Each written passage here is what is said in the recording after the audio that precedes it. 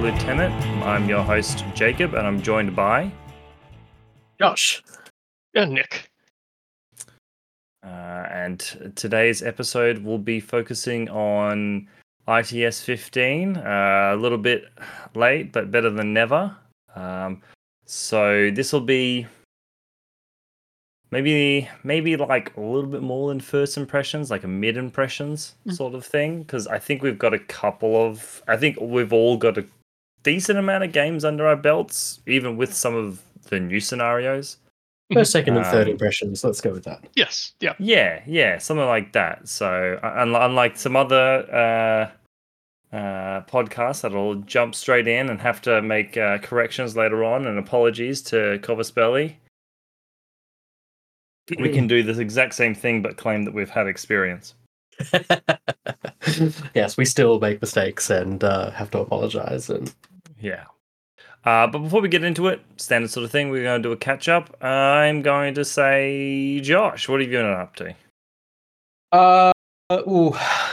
Great. All things Infinity. Just I've played all of the new missions with the exception of Last Launch, but I have the claim to fame of helping Dante test his version of that when he was writing it for the Loss of Lieutenant custom mission challenge. So yeah, will allow me to that little piece of fame. I played I've played Extraction, I've played B-Pong, and I think that's it. Extraction and B-Pong are the only two new missions, apart from Last Launch. Extraction, such a difficult mission, very difficult to score high on, but we'll talk about that. Still fun when during the thing. We get to it. And I've also been playing some reinforcements games, which is something that's good, especially considering it's still up in the air if CanCon is going to be reinforcements or not, and I can be totally wrong about that when this goes to air. I think the vote is still open, but by the time we go to publish this, it might be closed. It might be closed. So, at the time of recording, it's still up in the air whether CanCon's going to be reinforcements or not. So I've been testing some reinforcements to see if I like it. I do like the mission. I do like the game mode. I do like the format. Feels like some factions are better than others. Well, at least a little bit more suited to it than others. I much prefer running Ariadne through the lenses of Caledonia than over Vanilla Combined. And there's some thoughts from Dante about Pano and Nomads in there as well. I think as far as reinforcements goes, the factions that the reinforcements sort of fill a hole that they may not have been able to fill. Maybe just like their basic sort of things probably feels better than you said combined army have pretty much everything. Yeah. So really the reinforcements adds at most some forward deploying specialist or something like that. Yeah, I think I'd prefer to run like a sectorial and reinforcements, but I don't know. I've still got to do a bit more testing. But other than that, I'm just sort of continuing being on my villain arc and playing some Vanilla Combined, but I'm trying to test out some of the more or the less mainstream profiles, I should say. You're not playing the villain right now. Yeah, I am. No, ITS 14. We've got to see Spyro. You have to play Spyro. I have to play Spyro now, yeah. Combined is totally not the villain right now. Yeah. Everyone's on equal political footing. Yeah. But so I'm testing some of the less mainstream profiles out. For example, the Skiavoros. He's a wonderful little egg, and I picked up an actual model, and so I've been powering around with that guy. Yeah, the old school model where he's got it's great. He's got the old predator skull and spine in one of his hands. That's the one. Yeah, it's gonna be a joy to paint. Yeah, Nick, what have you been up to?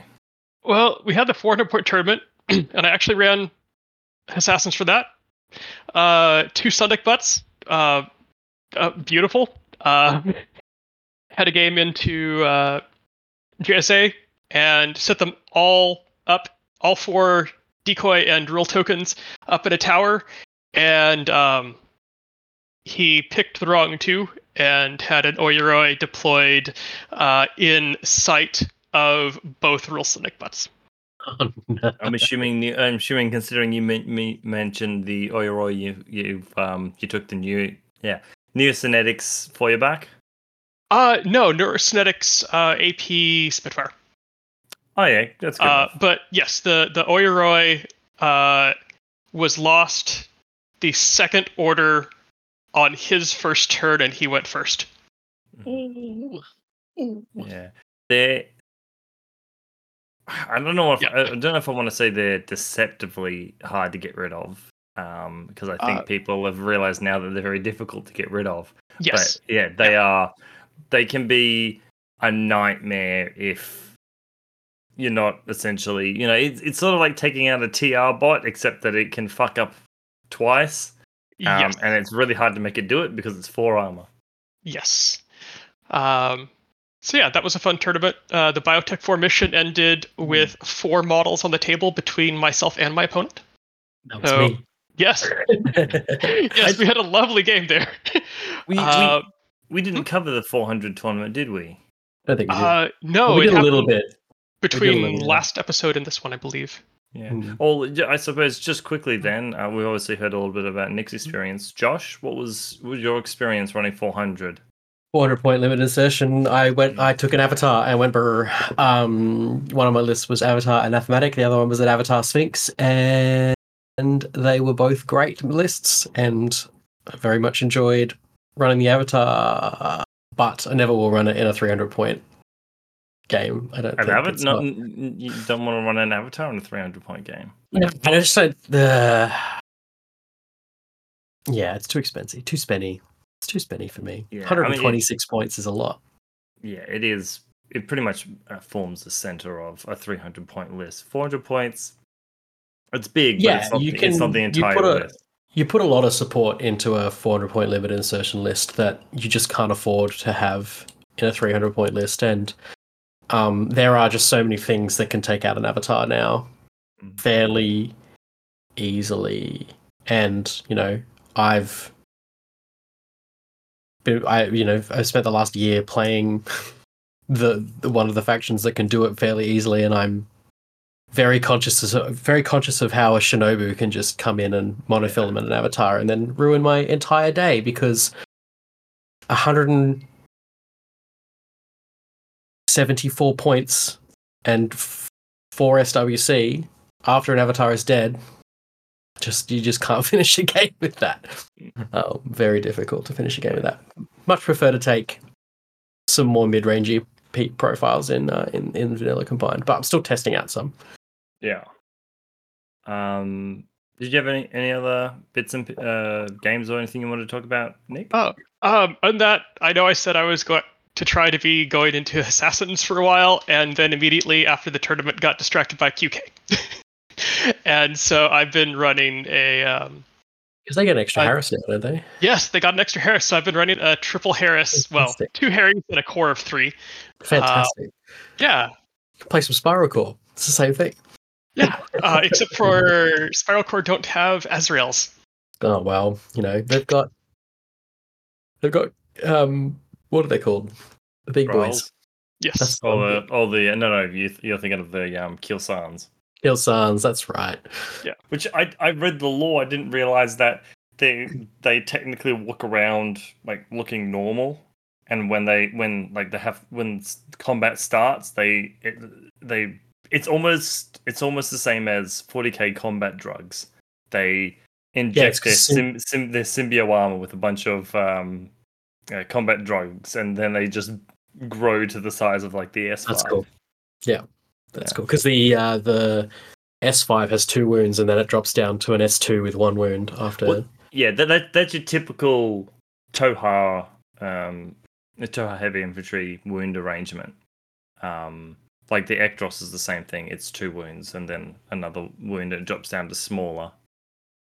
Yeah. Yes. Well, the Ekdros is just an S1 and S2, but yeah, it's the Keel Sand drops in size, which is kind of cool.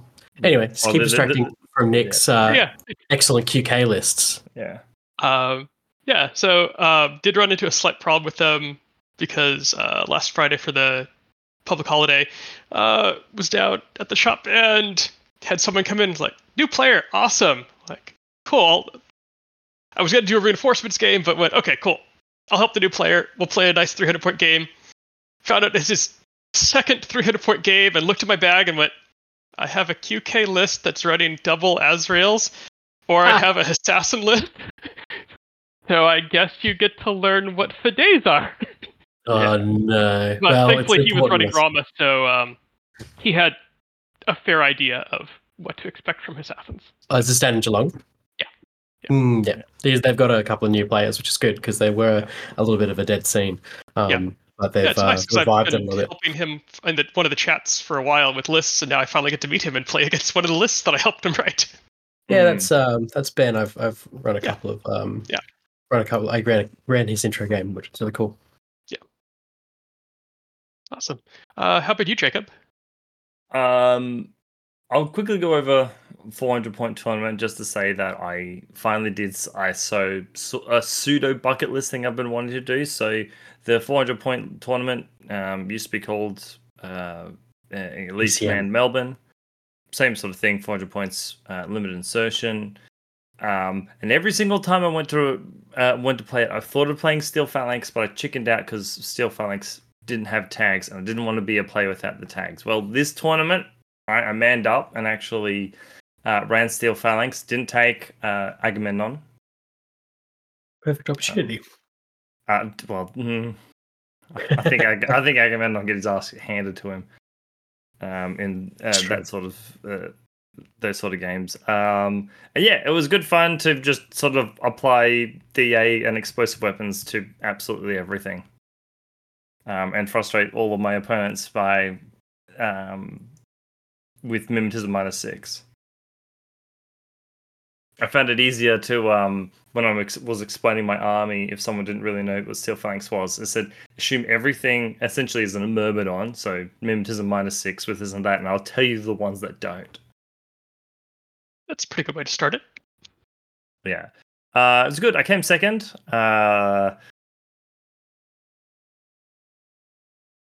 And there was I came second. It was a lot of fun, and I'm glad that I took that list. Unfortunately, as much as I wanted to, Achilles. I took Achilles. It doesn't really matter which version of Achilles I took, but I did take the lighter, the version 1, because oh my god, just Phoenix does so much work, and Achilles just has such a hard time fitting into like the situation.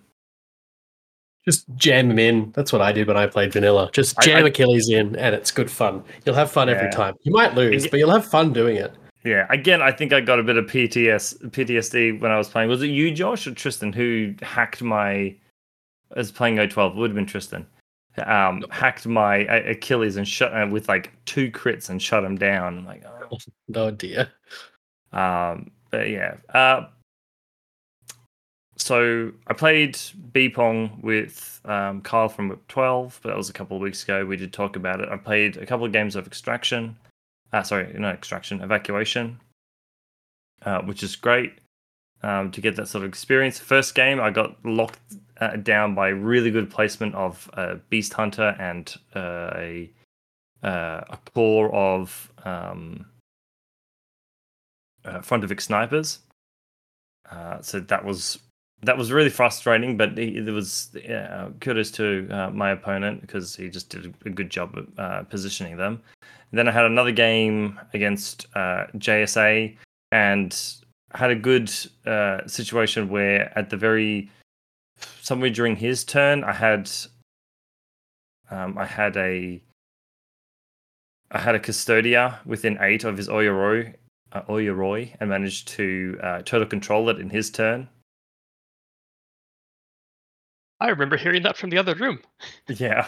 So I got to do a couple of fun things of getting rid of Crazy Koalas and using his Oyaroi to get rid of Crazy Koalas, as well as to block line of sight. because I needed a piece to come around a corner and not get shot at because it was only on one wound. So I was like, oh, I just put the Oyori in the way so you can't shoot at that. Did you then also empty out the rest of its crazy koalas? Well, I only had one left, and I threw it at the Ryukin, which I do think it actually ended up dying to the crazy koala. Okay. But yeah, that's the most of my games that I've been having. Nice. Okay, so let's just quickly do our announcements, our challenges and event announcements. Starting off with our challenge ones. So our monthly challenge or changing at this point. So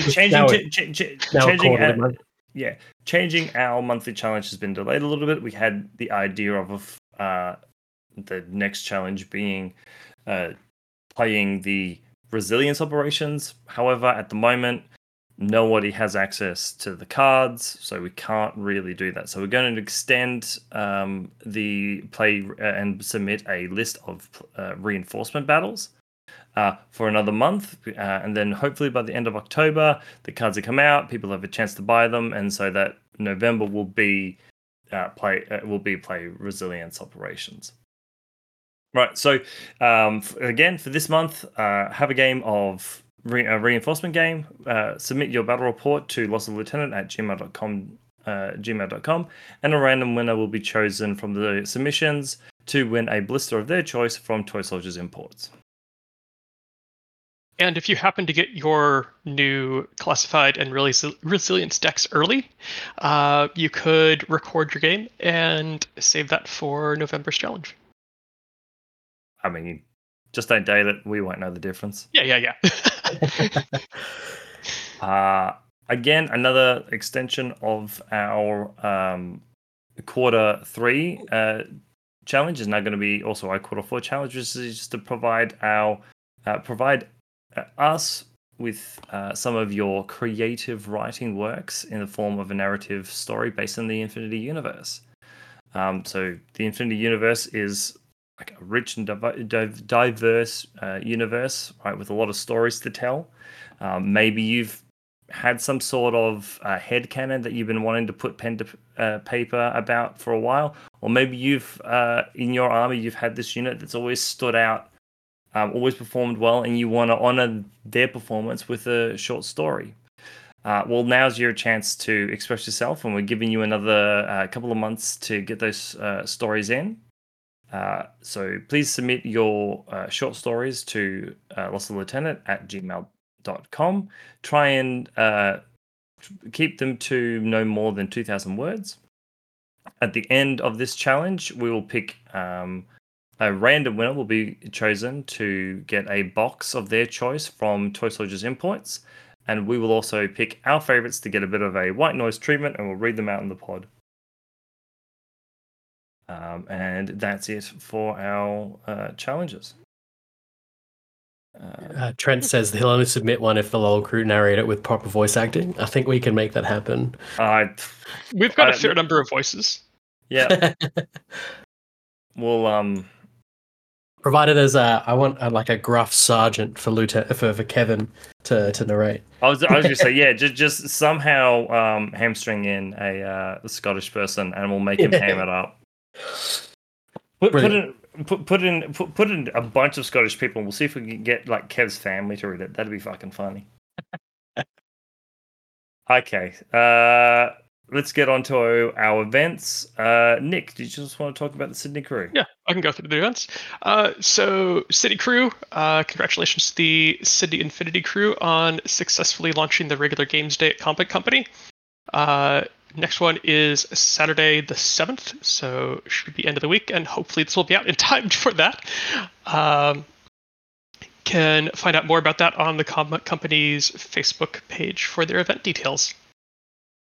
Next up, we have the store championships for Infinity at Throw the Dice down in Geelong, Victoria. It's going to be on the 18th of November.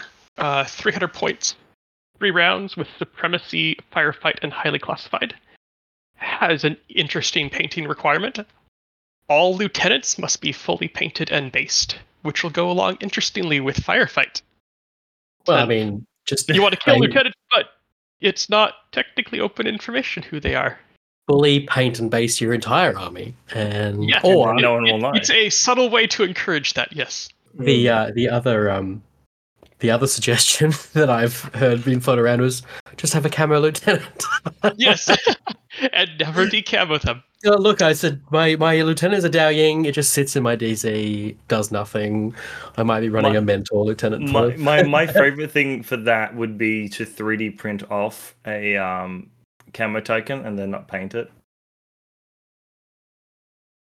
Yeah, well, it's camo. Yeah. Wonder how that works with a hidden deploy lieutenant if you just don't reveal it and then go into lost lieutenant so you can transfer it. Wow, I mean, that was your lieutenant in the army. How could we get around these painting requirements? Yeah, man. So painting requirements. We're not used to it. You've got a month and a half to paint it, and we're like, oh, how can we not do that? So, winner gets to go up on the Throw the Dice Hall of Fame wall. Sign up and details can be found on the Throw the Dice Facebook page. Awesome. It's good to see these guys get back into some Infinity events because they hadn't for a while. Once again, I was down there on Friday and had, I want to say, 6 people put out the day. Nice. That's good.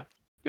And what's really good about this is we're sort of getting to the point where we've got a regular Infinity place on each sort of like the north of Melbourne, east of Melbourne, and now with Geelong, west of Melbourne. Mm-hmm. And then I don't know if someone wants to host one in a boat in the bay, you can have south of Melbourne. Disgusting. Actually, sounds like a lot of fun. Should do that. Yeah. Let's see. We got CanCon coming up next January, so CanCon 2024. Tickets are live, so head over to their website and pick up tickets if you're interested in going. There are only 30 places, so if we want more places assigned to CanCon, assigned to Infinity for CanCon, buy your tickets now, so we can, so that Melbourne doesn't field half the tournament again. And that Infinity doesn't get swallowed up by Age of Sigma. Yes, it's already doing that. Yeah. Yeah. Well, it's inevitable. Should also point out that as of recording, there is a poll up on the Facebook page for CanCon. I think both about the missions and reinforcements. That's a reinforcement. I think it's just reinforcements right now of trying to test the waters and seeing not just should we have it or not, but what the community feelings are. So kind of like, if we have reinforcements, does that decrease the chance that you'll come? If we don't have reinforcements, will that decrease the chance you'll come? Yeah. So, yeah, you can find that on their Facebook page. The poll's sitting firmly in don't care, so we'll see what happens with that. I mean, look, if they do it, it's going to force me to actually play reinforcements. Because even if I don't go, nobody's going to want to play non-reinforcements because they'd be practicing for CanCon. Wow. Also have the Stone Monkey Monthly coming up for our Darwin folks, 28th of October. So we just monthly event at. Sorry. Oh no! Don't worry about it. I don't know what I'm talking about. For another monthly event at Stone Monkey, 350 points with B-Pong and Last Launch as the mission lineup. Further details can be found on Stone Monkey's Facebook page. Is that 350 points not reinforcements? No, it's reinforcements. Okay. Sorry, I was about to say that's an interesting like halfway sort of thing. Not that it matters now. We've already read the thing. It's correcting the show notes now will not make a difference. Let's do it now. Yeah. Yeah. So just quickly, this is obviously. Part of what we really like to do with the show is sort of give a community shout out to any events going around all of Australia. So if you do have any events that you want to promote and you want us to give them a shout out, so long as it's in a timely manner, just let us know via lostlieutenant@gmail.com or however you know how to get in contact with any of the hosts. Or the Discord or the Facebook. Yeah, Discord, Facebook messages. We've got them all. Harrier Pigeon. Yeah, I just show up randomly at 12 o'clock at night and tell us about it. I frequent St Kilda Beach, so just a message in a bottle will get me. Yeah. Um, Tranquilize us, tie us in onto a chair, and then she'd be like, "This is the event." Though if you do that, give us a piece of paper and a pen to write it down, because we might forget it with the tranquilizer. Oh yeah, of course. And Trent says OnlyFans. Obviously, the Loss of Lieutenant OnlyFans page. Yeah. You can find us there. We do respond to every message. Mm-hmm. Josh, did you just want to do a quick Patreon announcement? Yeah. So guys, sort of just introducing Nick and myself as some new regular hosts. And let's change things up by plugging our Patreon. So everyone, we'd love for everybody to join our Chain of Command, or COX, which is our the name of our patrons. Patreon.com/Loss of Lieutenant. It is $3 a month.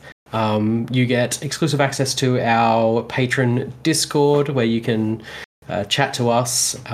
You get to sit in on the live shows. We've got a couple of lovely patrons sitting in with us on this one today, and we'll be looking at doing some exclusive Patreon giveaways and some Patreon exclusive content coming up pretty soon, hopefully.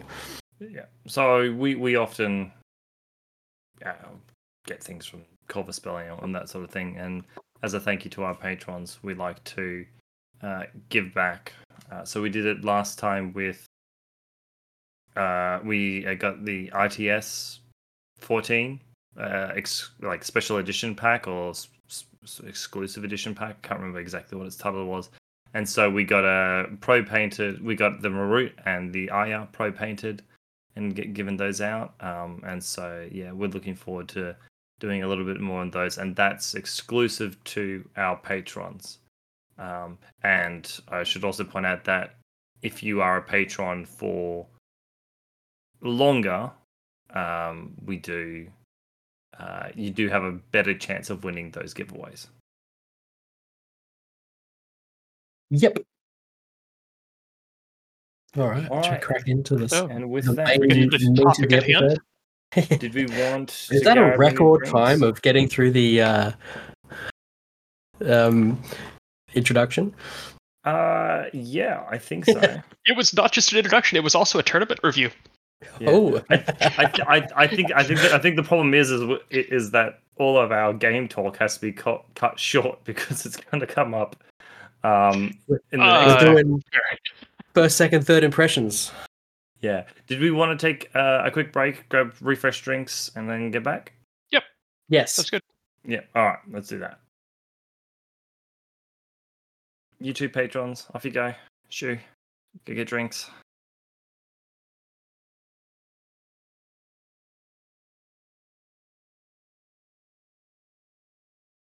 Welcome back from our break, guys. So we're getting into our main segment today, which is covering our first and second impressions of ITS 15. So there's been a decent amount of changes. I think we can all agree with that. I'll quickly go over and sort of the summary of changes from ITS 14 to 15 in like the more broader things. So stuff that's disappeared and stuff that's been added. So Takemotos, which was anything with a repeater and any REM with repeater and a forward observer, got tactical awareness as well as marksmanship. That's gone now. We haven't seen that yet integrated in any way into their profile like it was for the bikes. But I think we all kind of really liked that rule. I found I really enjoyed it. I liked it for the season. I thought it was a good season rule. I wouldn't mind seeing triangulated fire become marksmanship on them. But I think the tactical awareness was a fun seasonal rule, and now we'll move on to different things. Yeah, I think you're right. It was good for the season. I think the problem was that you you saw too many of those Rems like being almost spammed out, especially in Hakazlam, because they had probably one of the best ones in the Rafik.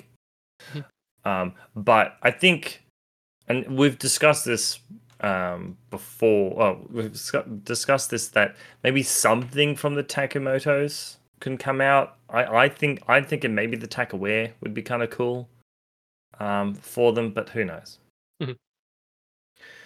As well it's as perfectly good as a seasonal rule. It doesn't need to be added in any way, shape, or form. Yeah. I don't think it fundamentally changed the way that they were played. Unlike the bike rule from season 13, that changed how bikes were played. And it turns out the way that they were played in season 13 was better, so they implemented it later. Because they felt like less of a throwaway piece. Yeah, exactly. You know, but you could also anything that provides more choice is always a good thing. You know, having a bit of dynamics in there for players to sort of exert their own agency on the list, aside from what troopers they put in there, that can just happen from game to game. I think is just an excellent addition to the game. It adds a little bit more thinking.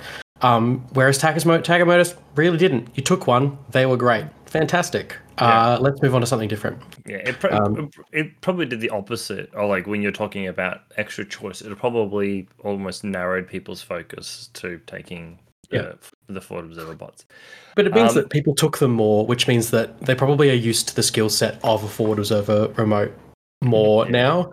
And so that's why I kind of disagree with Nick in regards to replacing triangulated fire with marksmanship. I saw some amazing uses of triangulated fire that you would never see in a regular game normally, because those sort of specialist bots aren't taken as often.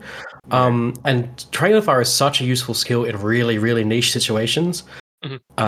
So I think, you know, having that relates to my earlier point about the bikes, they're having a little bit more agency in the game.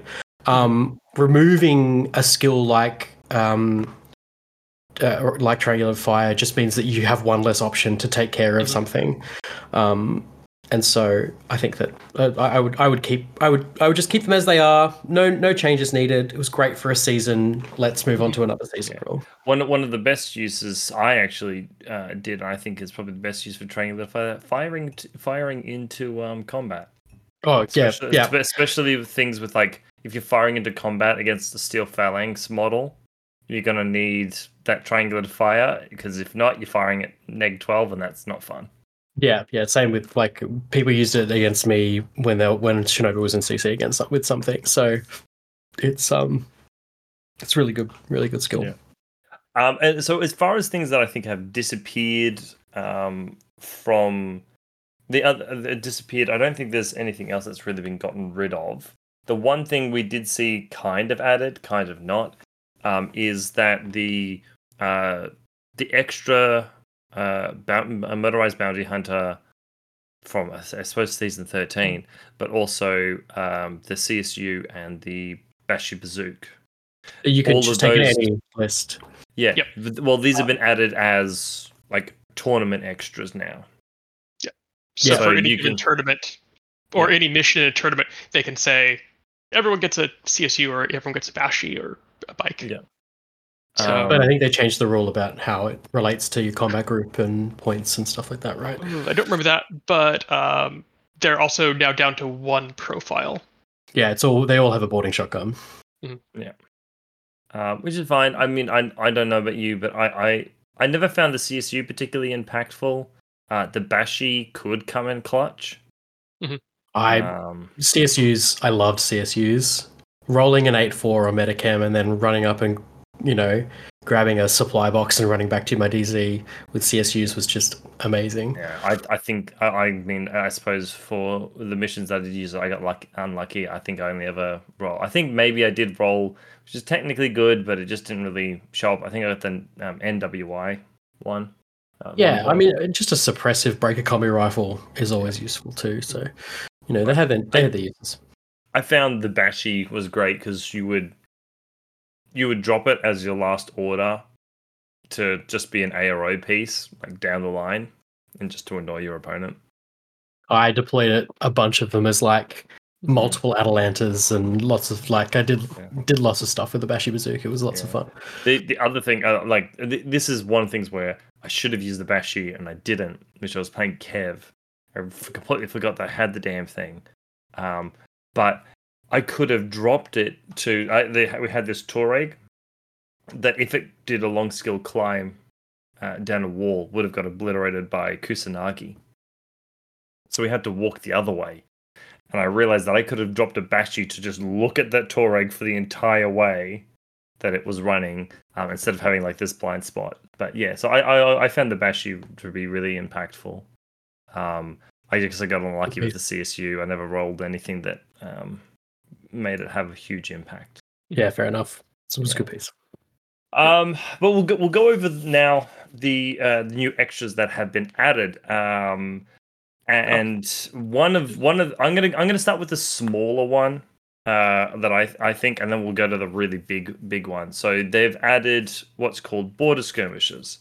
So the idea of this extra for ITS is that if you have an exclusion zone in your mission, you are allowed to once per game deploy a troop with aerial deployment on the edge of that. On the edge of that deployment zone without having to roll, which is pretty huge. So once per game, an AD troop can land in an exclusion zone. Combat drop can do it without a roll, but only onto an edge onto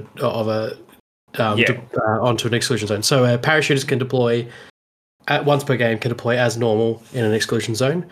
As in coming in on the side, whereas a combat jump troop can come in on any of the 4 edges of the exclusion zone, which is it adds an interesting little twist to exclusion zones where they're not all bad.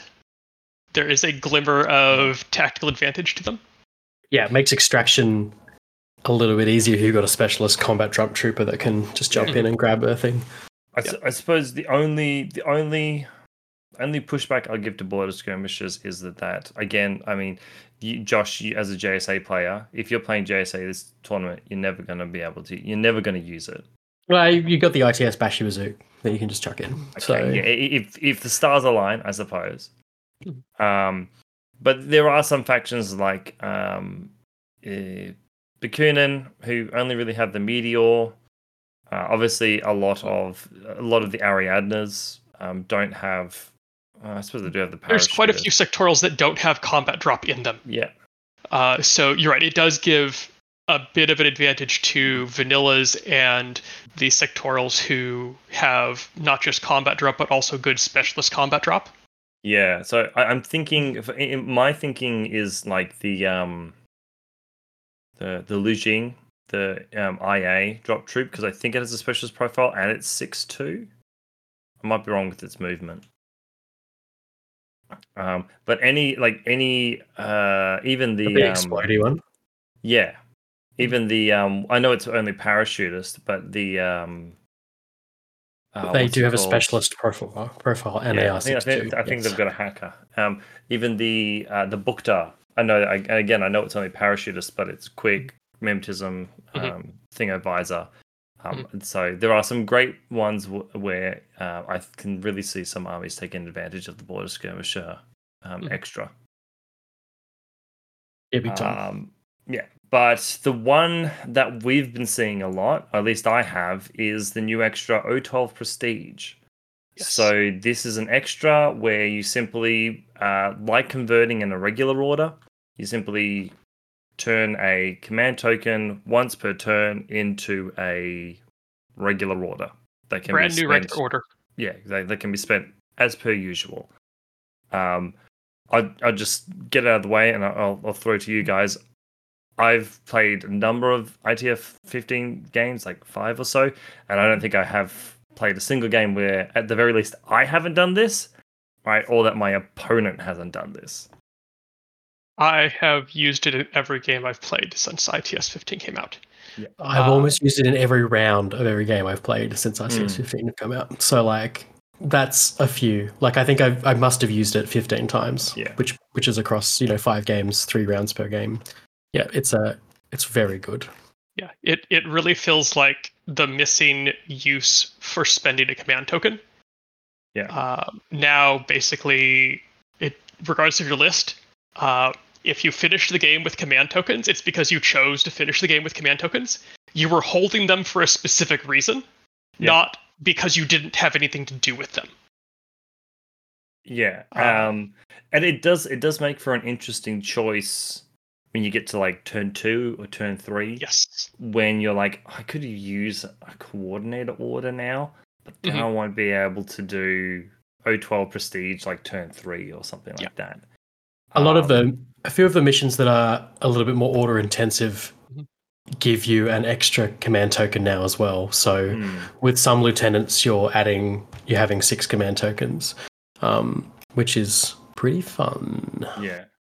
Which means, like, if you've got plans that need command tokens, let's say, to convert irregulars, and you've got that O12 prestige, if you're running one of those extra command token commanders, that's going to be really awesome for you, because you can just put 3 aside and say, I'm going to use 3 for Thingo, and then I'm going to put the other 3 aside for just O12 prestige.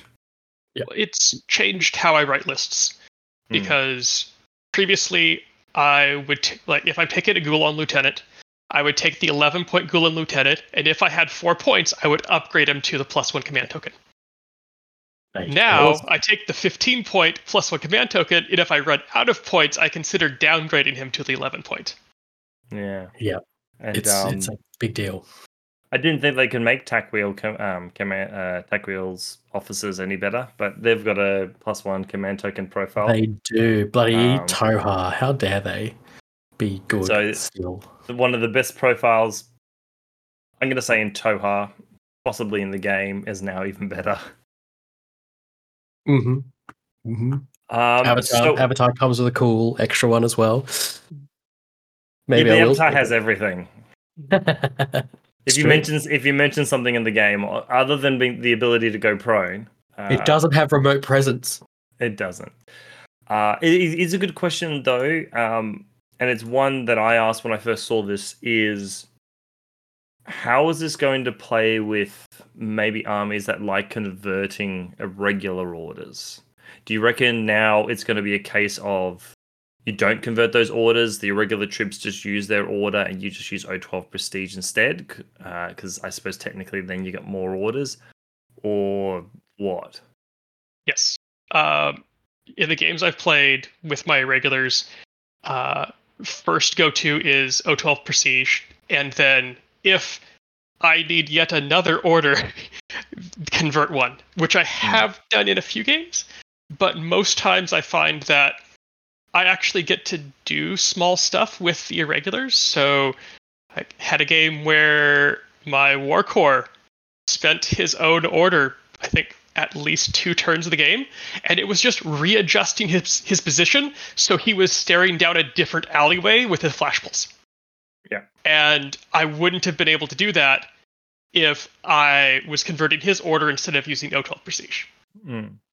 Like the Takimoto's rule, I think that you're going to start finding people start to use these pieces that they might not have used before. They might have included them in lists, like a Daylami goes in every Haggis list, basically, or multiple Daylami.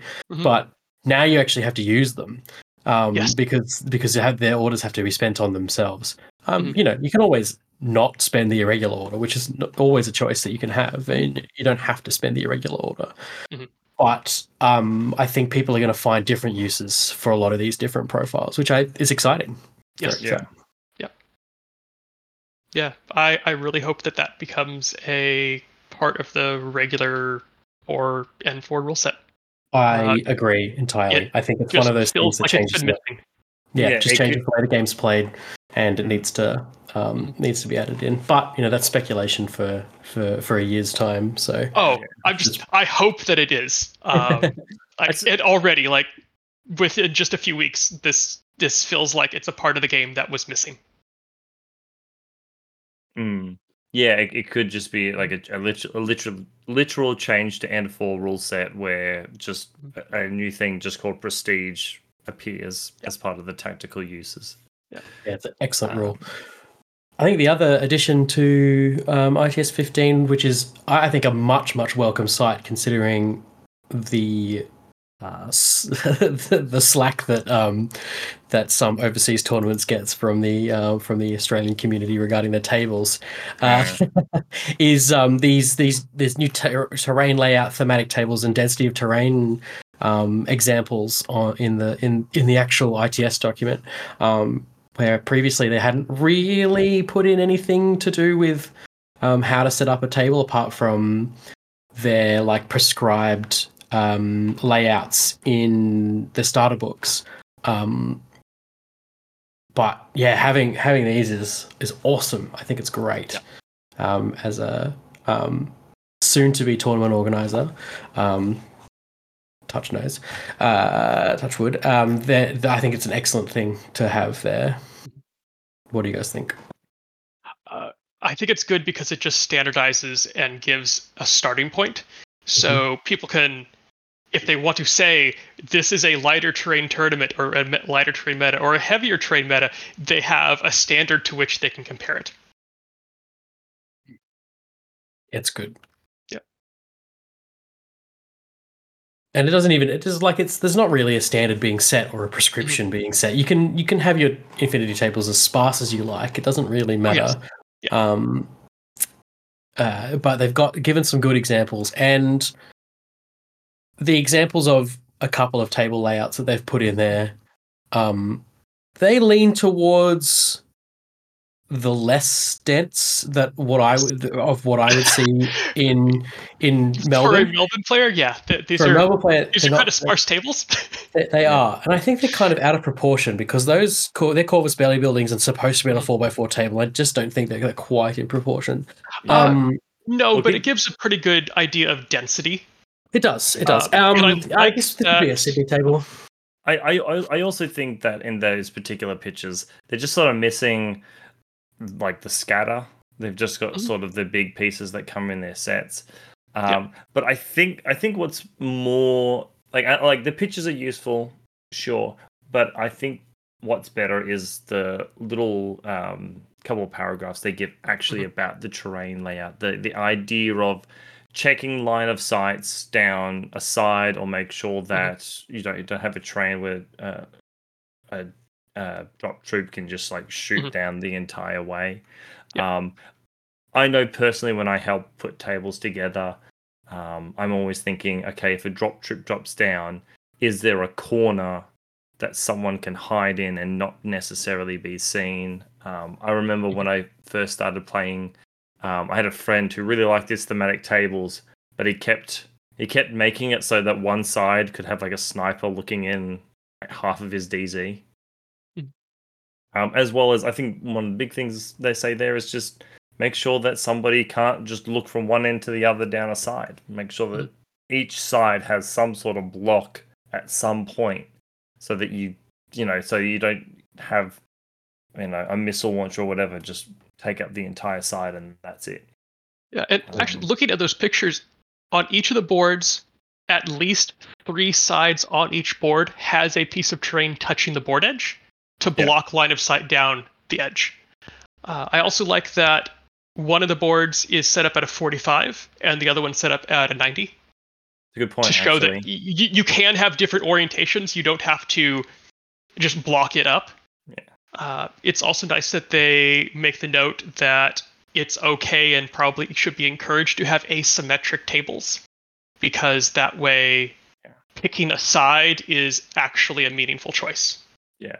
I'm gonna say that they've been listening to enough Australian podcasts and Affinity players to look at it and go, oh, that's how a terrain should be put together. Because I can't tell you how many full-on Infinity discussions happen in the just Australia-wide meta that are just about a picture of terrain. Like you said, a picture of the American terrain. I remember, I think one of the big tournaments that happened a while ago, and it was terrain. I don't think there was any terrain that you would want to walk on top of, and nowhere to hide a tag. and it was sparse as hell. And everyone in Australia is like, this is a major tournament. What is this table? Yeah, after most major tournaments in other countries, the pictures of the tables show up in some of our chats, and then they immediately get marked up as to like, here's fire lanes and here's fire. And what if we took this and moved it over here? It looks like this. We should do that one day. Type of commentating. We should get them and mark them like teachers with like the red pen and be like too open, too low, not enough stuff in the DZ, and give them like a grade. I'm glad that Nick put it eloquently and politely, because I was just going to say they get lambasted, like they just get absolutely punished, because we don't mince words in the Australian community, and some of those tables have shocked some people, I think. Which is fine. They're just used to what they're used to.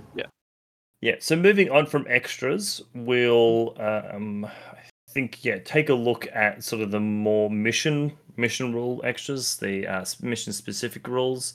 I'm just going to name them quickly, and we'll obviously go back and talk about them. We have addition of what's called quantum anomaly zones. We have quantum anomaly creatures. We have the HasOps. And we have the Joint Command. Where do we want to start? Do we want to start with the little ones and get into the two big ones? Sure. I can do Hazmat Ops right now. It's identical to Master Breacher. They changed the name. That's not true. Moving on. It's Joint Command. Some of the missions, everyone gets a bonus command token. It's great. Yeah, okay. So obviously leaning into those missions to have even more O12 prestige sort of considered it. Yeah. So let's start with the quantum anomaly zones. Yep. So anyone who played ITS 14, these are very similar in function, I suppose, to only in function, okay. right? Yep. To the decompression zones. They still act as a saturation zone. They still are difficult terrain zones. The two big changes are, one, each player only gets to put down one of the zones. Yep. It's still put down the exact same way. Whoever kept deployment, so the person who's deploying second, I think second. The player who kept deployment. So is that deploying first? First, yeah. Yeah. Player who kept deployment deploys it first, yeah. Yeah. So the person who deploys first puts his down first. The person who deploys second puts theirs down second.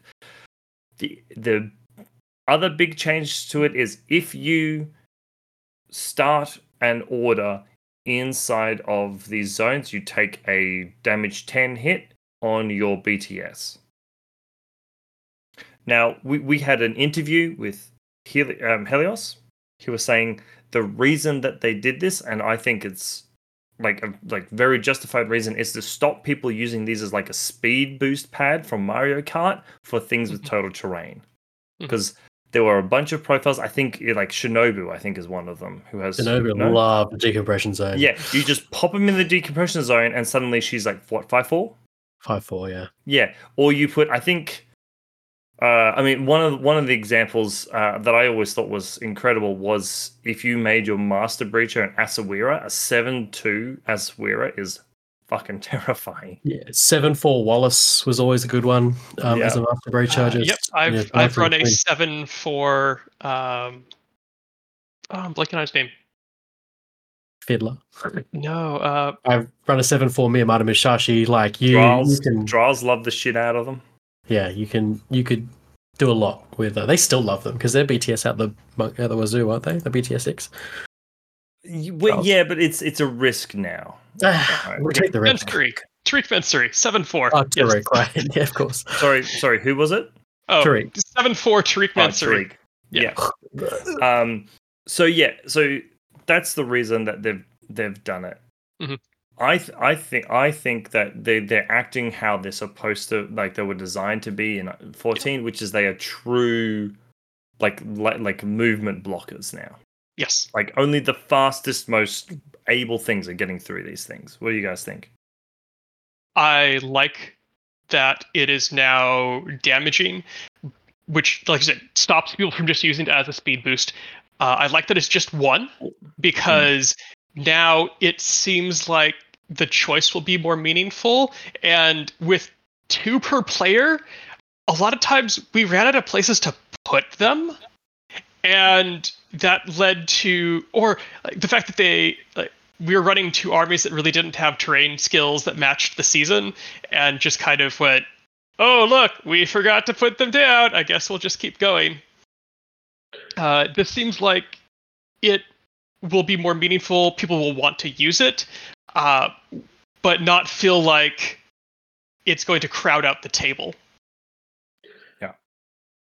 I think people, and the term is bandied around a lot in our community of the gentleman's agreement. Yes. People were just flat out ignoring the rule. The decompression ones. The decompression zones, and the blizzard zones in the previous season before that, like whatever flavor these saturation zones come in, people were just flat out ignoring them. Which is like, look, that's always an option. You can do it, but you're playing in a tournament setting because you're playing the Infinity tournament system. And while, yes, this is the main way that people play Infinity, even in casual games, you are playing... If you're in a tournament, you are playing the Infinity tournament system. The missions have been designed this way for a reason. And I would err away from telling people that they should just ignore this rule completely, especially now. I think that this, creates a meaningful impact around the game. I think these are... So, like, the sort of... I suppose the idea of, like... for like capture and protect, putting it in front of your flag, your beacon, right now has like instead of technically potentially helping your opponent, it's now that sort of choice. Especially if you've got like that 1 wound, really fast specialist. Now there's a risk, even if like let's say they're BTS 9, you roll that 1, your interventor just died. And so, I think this is a good change from the decompression zones. I would probably say now, unless we legitimately forget it and it's too late to really go back, I'd always use this one because while the decompression zones were another 3 minutes of trying to find out where the hell you could put the damn things, and this is put down one template. It can block something off. It can help you protect whatever.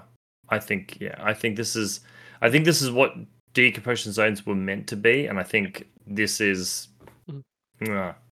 CB, well done, CB. Yeah, like with decompression, I've had games of capture and protect where, like in a tournament, and when it came to be my turn to put mine down, I put them all on the board edge off to the side, and my opponent looked a little confused. I just explained, like, I don't have terrain skills. You do. Like, I will be hurting myself if I put this in front of me. Like, I will be giving you a benefit and hindering myself. So it's going to go off to a corner where it's least likely to come up. The only other thing that sort of came up with decompression zones, you talk about how you ran out of places.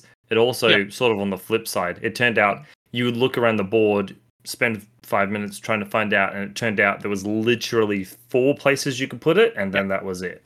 Like, even if you wanted to not put it there, other than... Because I don't think you could technically stack them on top of each other. Maybe you could. I don't think there was anything that prevented it. You could in decompression. You cannot with quantum anomaly zones. There's a piece of rules tech that specifically states that they cannot overlap. Okay. Yeah. So, with the decompression... if you wanted to spread them out so they weren't on top of each other, you found out, I can actually only put these on 4 places on the entire board. So, it's a cool rule. Play it, guys. See what happens. Yes. Who wants to introduce the next one with its colloquial name? Okay. Or Quasi Creature. Yeah, Quasi Creatures. Josh didn't even give an option. He's like, no, I'm saying it. Yeah, so the quantum anomaly zone creatures, better known as the Quasi Creatures. Put the machine of Holt saying Quasi cupcakes. Perfect. Done. Crazy creature. Crazy creatures. They are similar to the defensive turret, because there is the defensive turret that's been removed. No, it hasn't been removed. Defensive turret's still there. So it's still not there, yeah. as prevalent because some of the missions that it was in got removed. Yeah. So this is very similar to the turret. It's a little animal S1 It's a marker tiger creature. that you put on the field. It then AROs with a burst 3, CC 11. Yep. Damage 11 or Damage fizz 13. 11. Damage 13. Sorry, my bad. Yeah, Same damage, as a copy rifle. Yeah, so damage 13 guard, I suppose. Guard CC attack. Guard, so no modifier. Yeah. So that's a big thing. Is it is a CC attack, right? It's so if you can CC it back if you get too close to it. It's of course it attacks a melee you. turret. Yeah, and so it attacks you through walls. Yep. The rules text around it is before the deployment phase, each player must place a quasi creature a minimum of 4 inches outside the enemy deployment zone. The player that kept the deployment is the first one to place their quasi creature. Each quasi creature is fixed in place and cannot move. They must be represented by a player A or player B token, or by a model or piece of scenery with the same silhouette value, such as Sasor creatures from Tag Raid or the Taker creatures. Crazy creatures are deployable weapons, reacting with a CC attack to any order declared or performed by an active enemy model, but not markers within the zone of control. The crazy creature's guard special skill does not require line of fire, but the CC attack will become idle if the path from the crazy creature to the enemy model is blocked, for example, by an impassable obstacle, a wall of infinite height, a closed door, a seal's room, etc., or a gap too small for the silhouette template of the crazy creature to pass through. The CC attack arrows of the crazy creatures have a burst of 3. Oh, so it's almost like a strange perimeter weapon. It's like a boosting burst 3 thing. Okay. Yeah, it's like it throws out 3 crazy koalas, like little tiny crazy koalas. Yeah, almost, yeah. Yeah, it reminds me very much because it goes through walls. It reminds me of, and I know when I saw this, I really liked it, but I think in general it's the movie's seen as being crap. But the Final Fantasy movie, the one where they're fighting the things that like bash your soul out. Oh, yeah. Yes. Yeah. It was a long time ago. Yeah, it's a very old movie. Oh, it's okay. My first thought with it was they're coming through the walls from Babylon 5. So, I mean, that's even earlier. Or, I don't know if you've seen a movie that I really enjoy on Netflix, a movie called Spectre. Oh, yeah, Spectre. Yes, yeah. Right, where like there are these invisible things like freezing people from the inside out. Mm-hmm. Perfect. Yeah. Just take it, creatures. I think so. It should be pointed out that you can just shoot these things. You don't have to CC them. You can shoot them. They are deployable weapons, which means that they will be deactivated by a deactivator. Though it will have to be from outside of 8 inches. Well, it'll be face to face in 8 inches. Oh, true. It'll be face to face against 3 dice. Yep. 3 dice, but you still burst 1 with +6 on a deactivator within 8 inches. So it's not like, look, it's not the choice that I would make, but it's still a choice. Fair. Yeah. They also have wounds, which means they're perfect targets for being nommed by Protheon models. I suppose, yeah, if you can get close enough and not die to it, yeah. Oh no, because you can just react to the guard, can't you? So if your opponent is playing a combined army sectorial or combined army, maybe don't put this within range of their, or attempt to not put this within range, walking distance of their Norkius or their Sheskin, because you might be dealing with a much harder to kill thing. I'm just gonna super quickly check because I'm wondering whether it says a trooper with wounds, because it's not a trooper. That's interesting. You're probably right though. Check Protheon. I mean, that's what most people are saying. There was a little bit of rules discourse recently in the big Infinity thing about because they're not marked as neutral or allied elements, technically in the rules text, that Sheskin could nom on her own crazy creature. which isn't the case. Don't eat your own crazy creatures, guys. It's not healthy. Okay, right. You can eat it, but the requirements for Protheon is you must reach or be in silhouette contact with the target. Yeah, breach. Yeah, reach would work. Guard is still reaching with the CC attack, so it's just wounds inflicted. Yep. Fuck. Yeah. Okay. Yeah. Be careful. I'd say more than anything, be bloody careful. If your opponent's running Calibans, because that's a real easy extra wound for a model that really enjoys when it gets 2 to 3 wounds. Mm-hmm. Calibans are great, but Norkish Cheskin also culprits, or Armor Samaritans also culprits. So yeah, just a thought for people. Yeah. So I see these sort of as like the turrets. They might only end up taking up half an order. Mm-hmm. It sort of depends because they are small. So if you put them on top of a small rooftop, they can have a lot of impact there because it means you sort of can't walk against the wall because you'll be within that 8-inch bubble. I've also had them deployed in blind alleyways that were facing backwards.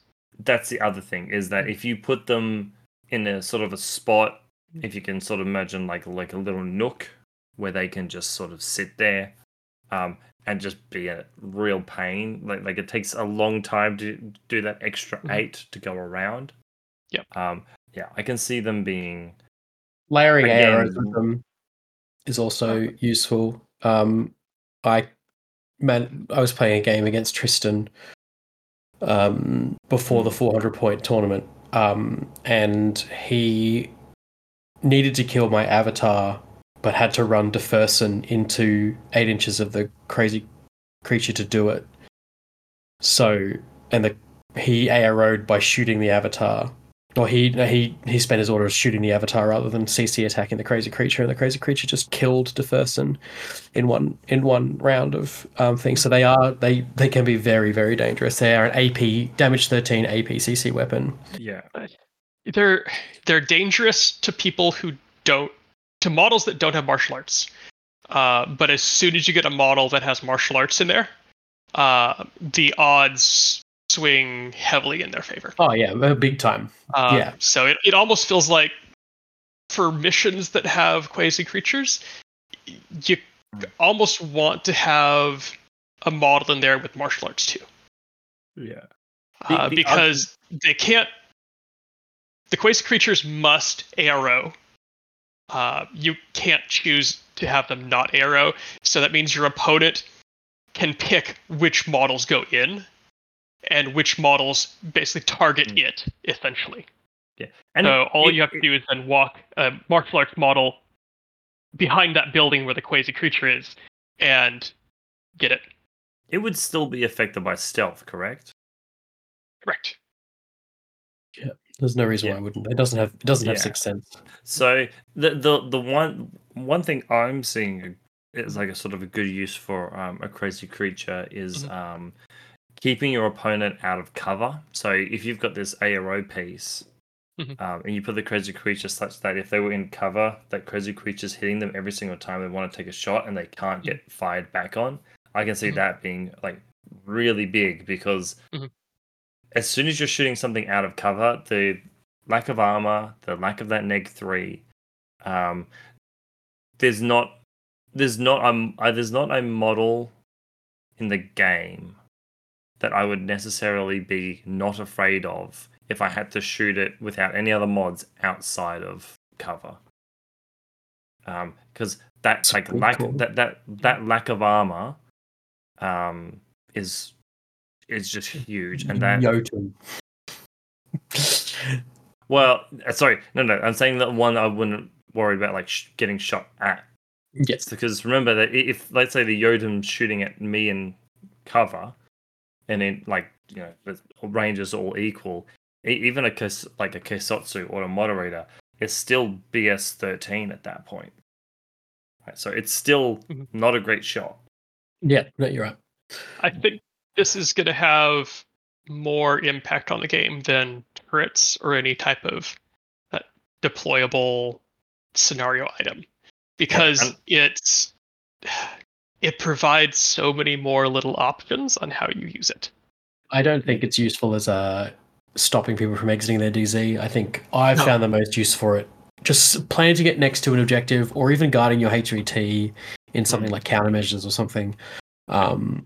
If countermeasures even has the crazy creatures, I don't know. But like guarding your HVT, guarding an objective, and then forcing your opponent to maybe spend their last order of a turn dealing with the crazy creature rather than jumping on the middle objective and acquisition. Or really making those desperate situations really desperate. Like you were saying with the Deferzen. I'm guessing that was like his last order or something. Because I would see no reason why Deferzen wouldn't hit the crazy creature and then shoot. It's because the avatar was in suppressive fire and would have just killed Deferzen. I don't know the situation, but if he could hit the crazy creature, then there's no way. I layered the arrows in a way that he couldn't use Deferzen.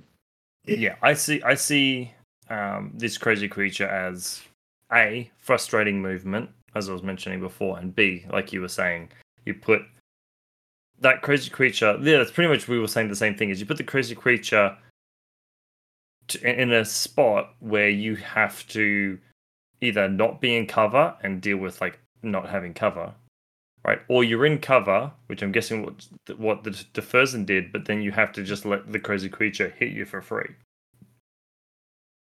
And none of those is a good idea.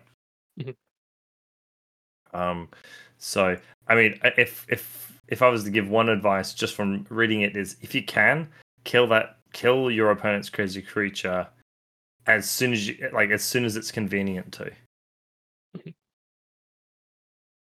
Because I think it's going to make your life a lot easier. Same with the defense turret. Like, it'll either have a huge impact on games or it'll have no impact on games.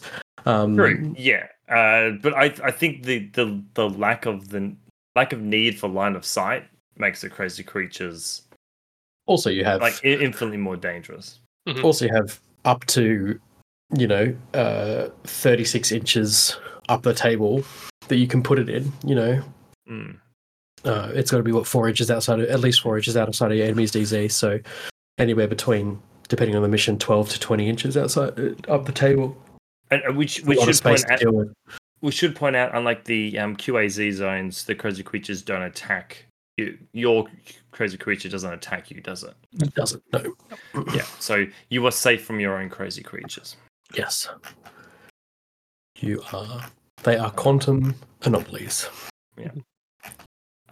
Okay, so that's all of sort of like the extra rules that have been added this season. So let's move on to the new missions that have been added.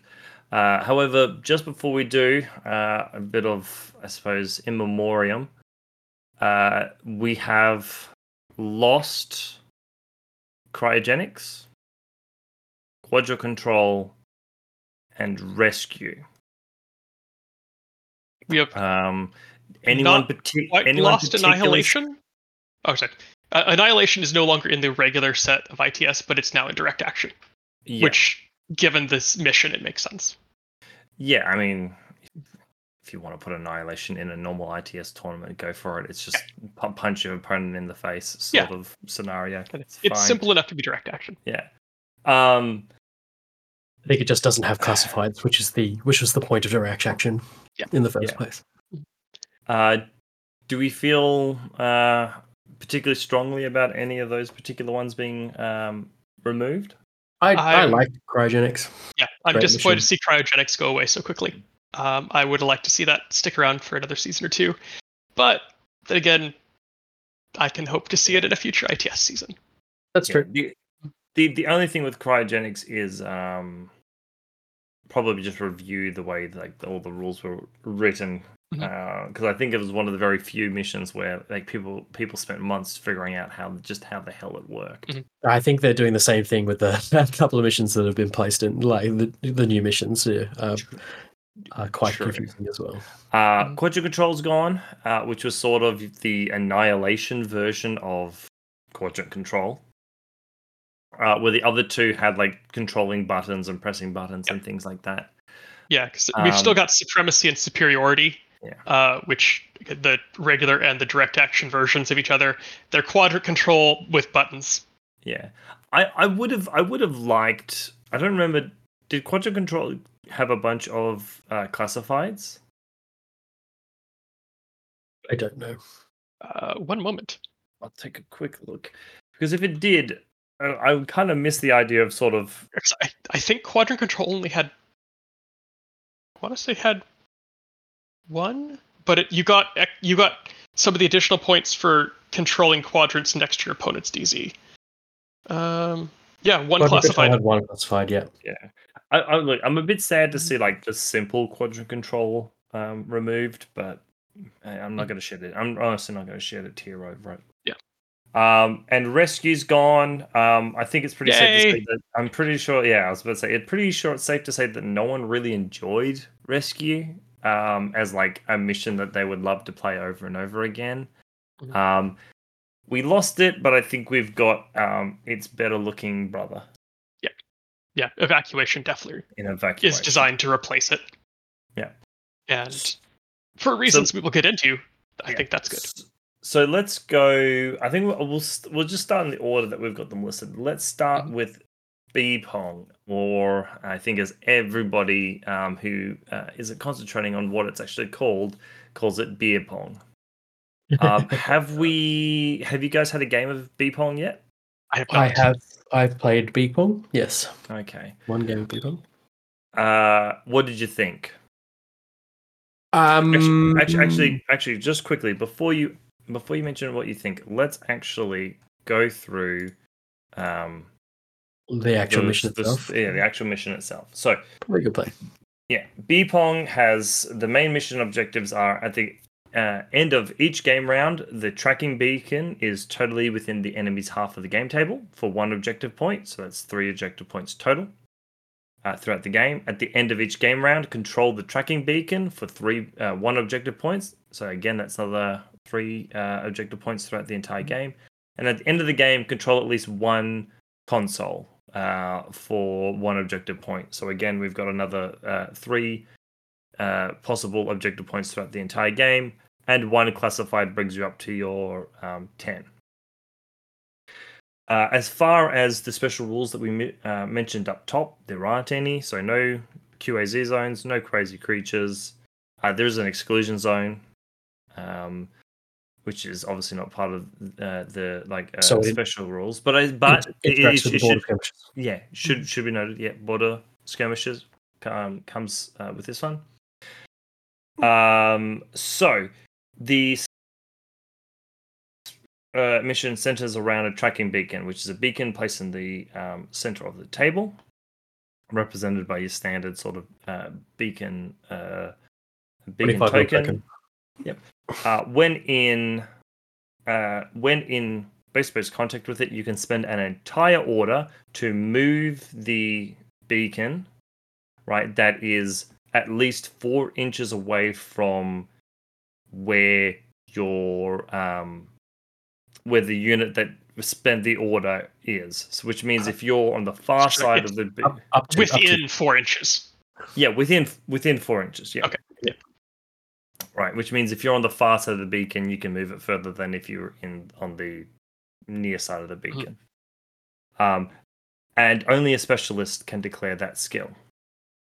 The rules for it is it must be fully supported on the surface, so no like half base or anything like that. It must be possible to draw the path from its start to its finish, so that sort of weird thing that if you have this room that you can't get into, you can't put it in there. And I suppose the other part is it says it just has to be in its final position at the conclusion of the order. One important thing to mention on the specialists, each specialist can only declare that skill once per round. Yes. So you can't have someone just kick the ball all the way. You have to have one person come up, they can move it 4 inches. You then have to bring another specialist in if you want to move it another 4 inches. Yeah, so you can't have like your 6'4", like Azura or Stigmaton or whatever. Kick it, move, kick it, move, kick it, move. The other thing is on the center line, there are 2 consoles placed, 12 inches from the table edge. When you go up to the console, you can activate it. If you succeed at activating it, you have the option of 2 actions. The first one is the nudge the tracking beacon. That moves it 2 inches from its starting location, like at the start of that short order. Or you can magnetize the tracking beacon, which moves it 6 inches towards the center of the game table. So that would be the dead center of the game table, not just the center line. Yeah, so where it started. Yep. Again, another important thing to point out is if you activate a console, you cannot activate that beacon until your opponent has.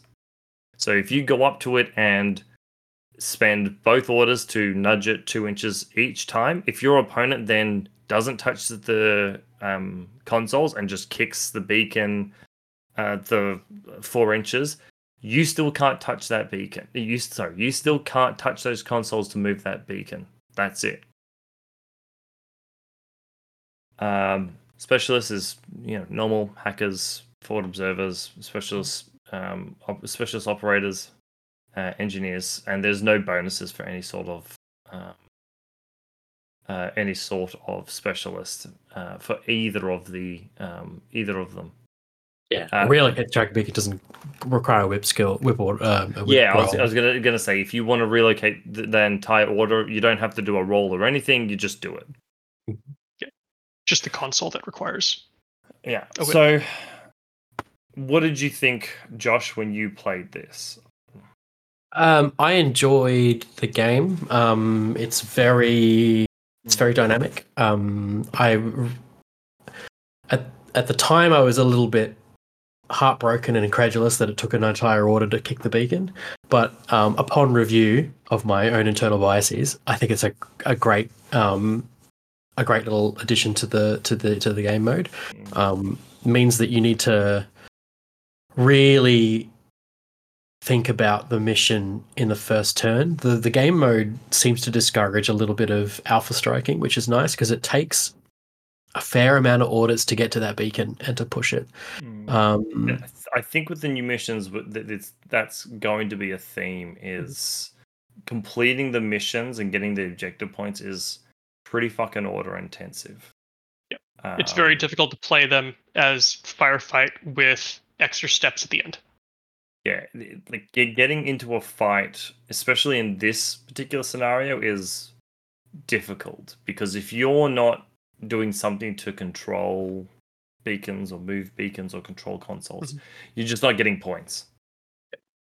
It brings a big advantage for toolbox specialists. So a specialist that is quick and can shoot with a relatively high whip is an excellent addition to this one. There are a few that come to mind, like perhaps the Evader in Nomads or the Boktar in Hackaslam. They will be really, really good at this, and as to a lesser extent, maybe tags with their pilots. They can just sit in front of the beacon. Their pilot can get out and push it, and then get back in, and still be shooting and quick the entire way. Controlling it is arguably more important than moving it, I think. Because it seems to be easier. Yeah, especially if you're going first. Going first is it's super difficult in this mission. This mission, because this is the one I played with against Kyle. Yep. From Whip 12. I'm gonna milk that for as long as I can. The tabletop throwdown. Look me up. I think this particular mission is going first is like I'm trying to think of another mission where no one ever wanted to go first, but it'll be one of those missions where if you win the dice roll, you're gonna pick second, and if you lose the dice roll, you might hard second. The problem I have with this particular mission in terms of like that first and second turn balance is because it's so order intensive, and because you have to put your army potentially in your opponent's face. The response can just be brutal. Like let's say you optimize it or whatever. You have one unit, like one specialist on on each. Oh, sorry, one troop. We'll just say on controlling each of the things. That's at least 3 models or 3 orders that are in your opponent's face. Right, that your opponent can simply go and say, okay, I only have to move once or twice. I see this dude that you've put near me. I kill him. You lose the points for controlling the beacon. I now go and kill both the guys off the turrets and the consoles and hold one of those consoles. I now get, let's say 2 points to your 1 point in this particular round, and that's if the beacon's like in your half. So, I think, like, I do like the mission. I think if they changed some of, like, I think the moving the beacon, if that was end of turn scoring, I think just moving the beacon into their half, if that was end of turn scoring, that would allow the first player not necessarily to control it and not to have to sacrifice a piece in your opponent's half. Otherwise, I get it. It is a rough mission for going first. Tough. It's super tough. Mm. I can't remember if I went first or not. But now that you mentioned it, you are absolutely right that if you can keep your opponent off one of the consoles, like any of the consoles, and have kicked the beacon over to their side, or just controlled the beacon, I mean, hell, I suppose you could be really cagey and bring it further towards your side, give them a point, and control it on your side. You could. Yeah, like that. I'll bring up another interesting thing for evacuation. But you could do that, and that's still you being up a couple of points. Well, there's 3 points you can get per turn, and it feels like you want to choose 2 and try to get the 3rd. Yeah. And if you have to sacrifice that 1 to get 2, you're still up by 1 point. Yeah, and then if you can compound that each turn, you're up by 1 point, 2 points. So by the end of it, you're up by 3 points. If we talk about like a tournament and punishing your opponent, if you're up by 3 points, they don't get their defensive bonus. Yeah. If you're so inclined to think that way. Yeah. One thing that I would have to consider going first in this is if you try to control the beacon as first player, you also have to keep your opponent off of both of the consoles. Because if they come over to get a console, they move the beacon and it moves off of your model controlling it. You're no longer controlling it. Yeah. Yeah, that's correct. So you can fortify it all you want, but the beacon might move without you. Yeah, I suppose the other thing you can do, which would sort of hurt your opponent, is you could, on your turn, get the beacon, kick it as far as possible, activate the beacons to go even further, and be like, okay, I'm just going to back off from the beacon. It's practically in your, it's at the back of your thing. Enjoy spending 4 orders or whatever to try and kick this back towards me. So there are some interesting things you can do going first. Whereas I think second has the simpler game, which makes it easier. I think going first, it's one of those ones where you have to decide on the points you're going to go for, and only go for extra points if you're really dominating the game. Mhm. Yeah. But yeah, but yeah, I mean, that's all there is. That's all there really is to it. There's not much of a trick there. I do think in this particular one that border skirmisher would be a big advantage. Being able It's to gonna be deploy, Mhm. you at least get that extra inch drop down. You know, if you're a Bukta or any of those fast specialists. For the parachutist, I don't think it's as big of an impact. They But get closer to the for console. Yeah. They get closer to the console. true, they get to deploy within Mm. very 1 to 2 order or 2 to 3 orders of the console. Yep. That said, and this is something that I think the description of the terrain Mhm. is like really important for this particular mission. Mhm. When I was playing my game of Pong, I noticed that the way that the table was set up essentially had like two sort of L-shaped walls facing in opposite directions. That meant that each the beacon was like not one beacon, one console was covered for each for each of us. Mhm.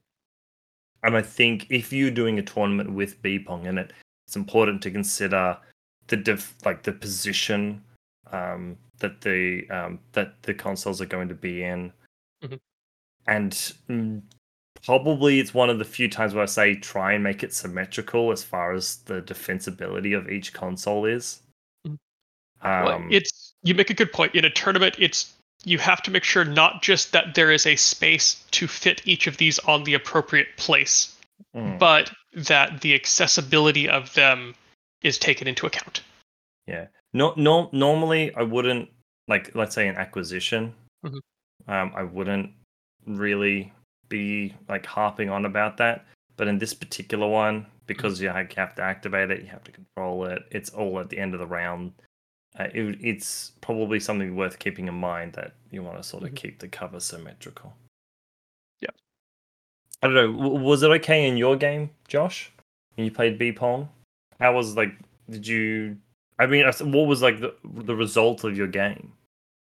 I think it was a draw. Okay, yeah. Um, So you really got to experience like how difficult the mission. it was itself is. really tough. Yeah. I was playing Caledonia against Dante, who was playing Emo, I think. Okay. And we were playing reinforcements as well. Okay. So we like very, very little interaction with the beacon. With the beacon. I went first, and didn't manage to do a hell of a lot of damage to Dante, and I scored 0 points in the first turn. Okay.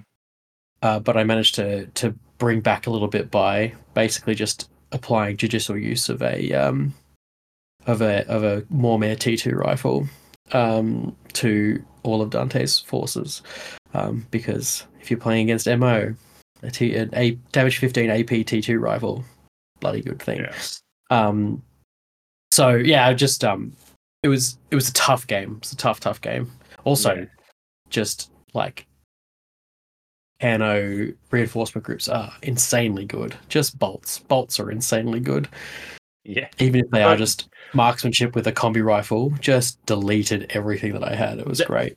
That was one thing when I was playing my game, just as an aside, he had a Harris of like senior, because he was playing Foreign Company. He had Senior Massacre, Avicina, and a Bolt Spitfire.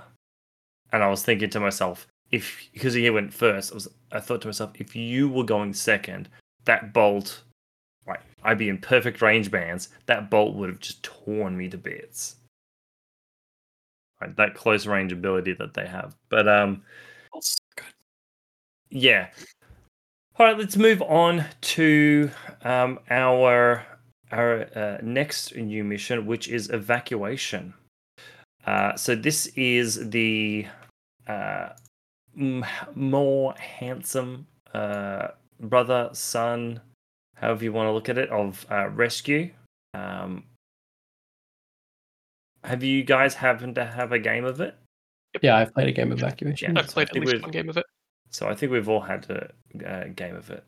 So just going through the scoring real quickly, it's actually even very simple. It's at the end of the game, have extracted...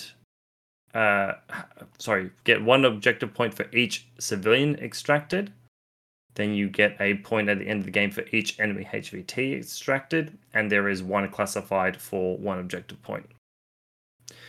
There is an exclusion zone in this mission as well. And the way the table setup for this one's a little bit a little bit more complicated. So you have 5 civilians all within the exclusion zone. They're sort of they're sort of placed in like that sort of what you see on a dice. So there is 4 of them are 8 inches on the edge of the exclusion zone, 8 inches from the middle line, 12 inches in, and then there is one dead center of the table. You then have your HVTs, which are deployed as per usual. You deploy 2 HVTs in this mission. Yes. And they are deployed as normal. Yes. And so the idea is in this mission, you go up to the civilian HVTs as well as the enemy HVTs. You pass the Civivac roll. So for anyone who's never touched or done Civivac before, it starts off as you go up to the civilian and into silhouette contact with a civilian. Anyone can Civivac, as in any model can Civivac, except for REMS and impetuous models, and models that are part of fire teams, or that have the peripheral rule. So your helper bots and your, like Diva bots or whatever. Petard cannot convince the HVT to go for a piggyback ride. Yes, but important, Petard can't, but Carmen can. As long as she chose to forfeit impetuous at the start of the game. Okay, yeah, sorry, wrong one to pick. Yes, right? yeah. Right. The controller of the peripheral, the control of the peripheral unit doesn't have the peripheral skill. The peripheral itself. Correct. So in this case, Petard, or in the case of like the Razor, the Diva bot. I think it's just the Diva bot. I think it is. Right, they're the ones that have peripheral. The controller doesn't. So the controller can pick up the civilian, and you can pick up 2 civilians per person. That's the maximum you can pick up. Yeah, a model can have up to 2 models in Civivac. Yeah, exactly. So you go up to them, you pass initially a whip +3 roll. Right, and then that's for the civilians and that's for the enemy HVTs.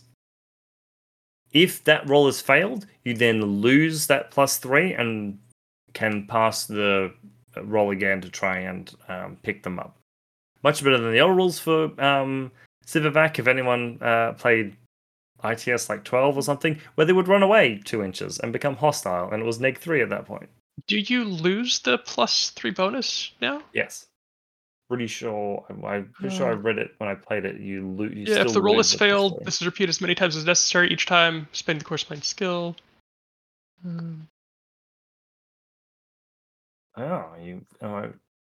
Yeah, it's not in there though. There's a note for if the civilian is hostile due to some other scenario or game condition, then the +3 mod doesn't apply. But failing the roll no longer makes them hostile. Oh, okay. Apologies. So yeah, you get to just keep rolling to pick them up. Then you go and do the one sort of special rule for this particular scenario, which is you go up to the console, and for each civilian you have in Civivac, you roll. Sorry, I should say the consoles are put center of the table on your deployment line. For every HVT that you have or civilian that you have, you roll a whip roll, and you then extract that civilian or that HVT, and then that counts towards your points at the end of the game. So only a specialist can extract them. Yes, that's true. Though any model that we already discussed can grab the HVT or civilian, bring them back to a specialist, and the specialist could then civivac them and evacuate them. So it is important to point out when transferring stuff like that, when you're transferring stuff like that, you lose. Sorry, when transferring civilians and things like that, the one who's taking it has to be spending the orders, not the one who's giving it. And other important to note is that the consoles are just consoles. There is no your console or your opponent's console.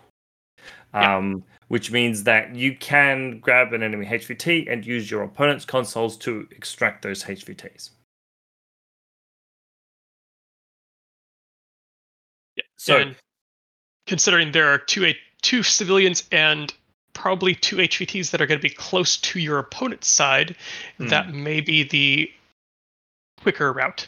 Especially late game when the deployment and the defense sort of gets a bit more messy, and you might be able to sort of get your way through to actually getting into to your opponent's console. Early game, you're probably better off running them back. Yeah. So what was your game like of this, Nick?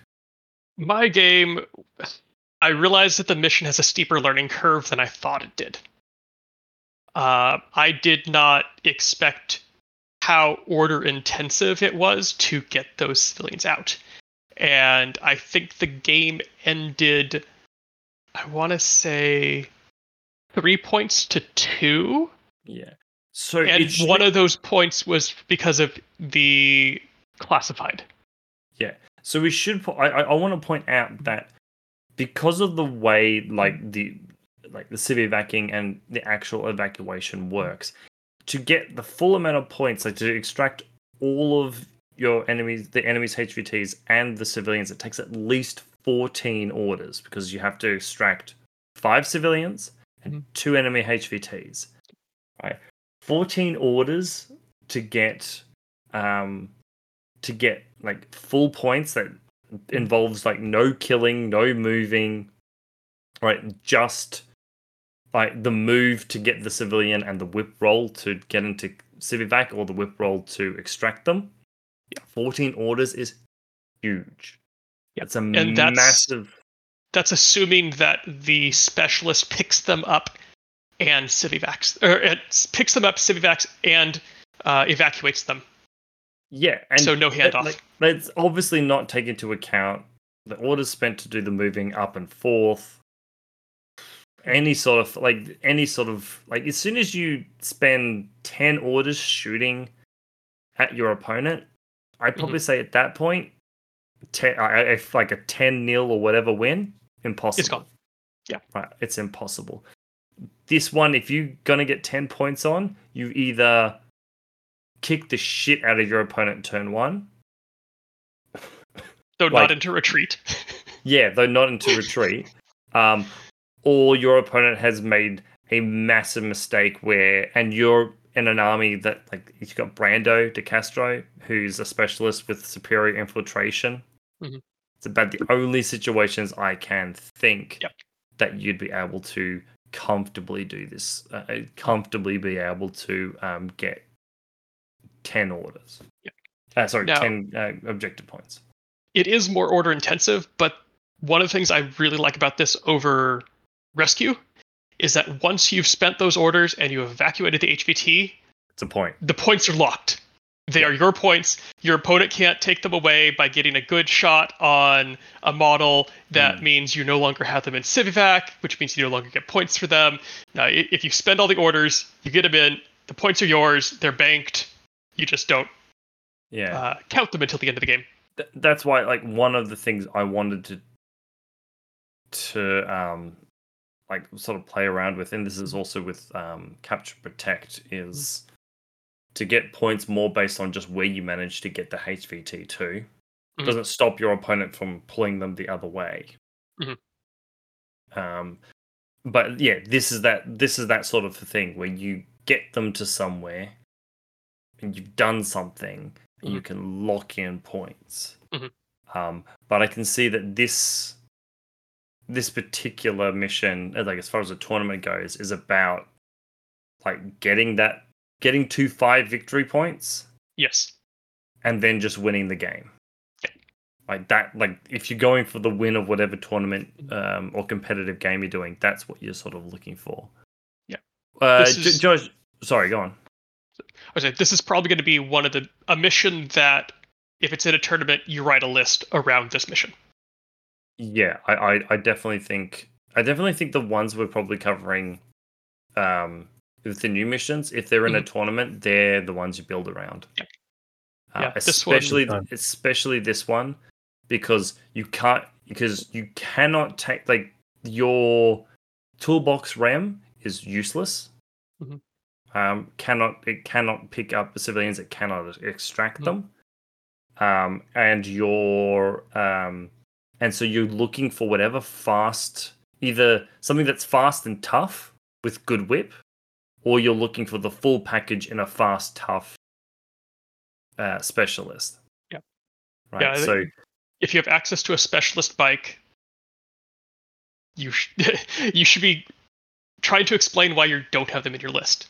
Yeah, it should be automatic in your list. Yeah, like the Kuroshi Rider, the Arigato Killer Hacker, I can see them being incredibly powerful in this. I tried in this particular one because I wanted to try it. I've been trying to figure out like where the Stigmatron fits into Bakunin. These missions that need fast, tough specialists, perfect for it. Because it doesn't have to get out of its tag to be a specialist. It doesn't have anything that, well, technically it does, but it doesn't really have anything to get out of the tag. Josh, you had a similar experience to Nick, didn't you, where your game of evacuation was relatively low scoring as well? Yeah, super low scoring. I got the win purely off the benefit of Tristan rolling too high on a couple of his whip checks. So, his Fiddler just could not roll under an 18, which means that, unfortunately, she failed to Civivac a couple of models and she failed to extract them after she'd Civivac them. Yeah. So, it's super order intensive, like we've already stated. It's a very difficult mission to score high on. Interestingly, there's nothing stopping you, just from a quick pass of the rules, there's nothing stopping you from extracting your own HVTs if you really want to spend orders to deny your opponent's points. I think it is an oversight, but it is possible as written to extract your own HVTs. Yeah. You have to have a civilian and your own HVT on the same model. The civilian allows you to do the extract skill, and then the extract skill doesn't say it has to be an enemy HVT. Okay. Yeah. Right. Yes. Okay. They've missed a single word in the. Yes. In the there is one thing. instance of HVT that does not have enemy on it. That should have said enemy. On a repass of the rules, it actually wouldn't stop your opponent you would actually just be scoring your opponent points. Because it does say at the end of the game, for each extracted enemy HVT. Yeah, you're right. Yeah. The HVT has the property of being extracted, therefore that does bring up another. So the two main objectives I think need to be reworded because as it stands, based on that reading, everyone gets points for every civilian that gets extracted. Yes, well, because great. It's just a classified. It's just score your classified. That's it. Done. Game over. Yeah, because as it with the wording as it stands, no one gets credit for extracting a civilian, and everyone gets credit for each extracted civilian. Yeah. This isn't even like, we can sometimes complain about like the Spanish to English translation issues. This is just like us looking at it and being like, oh yeah, technically. The Civivac rule needs a change. Being able to extract your own HVT is a oversight typo type. But yeah, the main objectives really need to clarify for each civilian you have extracted. Yeah. Yep. Yeah. Right. Yeah. Well, I mean, if that's the case, it's turned this into a very low-scoring game into a very high-scoring game where it's very hard to. Oh look, it's 5-5. to like not draw. Yeah. So I can see a lot of this game is one of two things is as far as scoring is fighting over that middle civilian, or you're classified, as well as trying to in your first turn snipe your opponent's one of their HVTs. Or their specialists. It's also one that you can look at the board and go, where are my opponent's specialists? Yeah. Because if you can look and go, they've got 3 specialists and I can take them out first turn. This is one of the scenarios that would be really good to pair in like a tournament to pair with anyone that gives you points for killing specialists. Firefight. Yeah. Firefight. Right. This would be great because you would make a list full of specialists, and then you come to firefight, and you'd be like, "Oh, I might have too many." Yeah. So the oversights in the wording aside, Josh, you do have a point. You can civivac your own HVT. There's nothing stopping you. That is perfectly legal in any scenario. So I mean that used to be the thing. You could spend the extra orders to put your HVT in an even worse place for your opponent. Yeah, that's what used to be sort of a thing you would do in unmasking. Is you'd grab your HVTs and pull them. You spend your turn pulling them back so that they're harder to get to. Yeah, I think we all had a very similar experience. I happened in my particular game. I think it was 5-2. I'm going to say, or 5-1, something like that. Interestingly, though, and we sort of brought it up earlier, is in this mission. I suppose I don't know if it's kind of if it's really hidden or anything. Tags are actually really good in this mission because they're tough. They can pick up civilians. Generally, have pretty good whip, and when you get them back to your console, especially if you've got enough orders, you just pop out the pilot. I know my opponent had the Oyoroi, and he's trying to figure out how to like pass it off to his hacker and all that sort of thing. I said to him, just use the pilot, just pop the pilot out. And because the way when you civivac something, it's then just like a token that just needs to be in silhouette contact with the model. As soon as you pop out, the Oyoroi's model is now the pilot, so it just is in base-to-base contact with the pilot. The pilot then does its thing, goes back, jumps back into the tag. So yeah, I think this, but like one of the better things is piloted tags in this mission, especially if they're like a small piloted tag. I think are probably the way to go because they're quick, they're tough, and they can actually do the extraction. So they're the full package as far as this mission's concerned. Yep, I agree. Pilot tag's great. Yeah. I think the civivac rule in general needs a bit of a reword, because there's nothing in evacuation that turns civilians hostile. So you never have to worry about the hostile civilian rule. A HVT is not technically a civilian, so can you still civivac a civilian? It used to be that there was a HVTs are civilians. I don't believe that's the case, but I could be wrong. It will be in the HVT rule specifically. And yeah, so there's a few things that need to sort of have a bit of a rework, but otherwise, I think it's a definite improvement on Rescue. I'll say that much. Yeah, good. Yeah. HVT models are neutral civilians to both players. There you go. There you go. I think what might,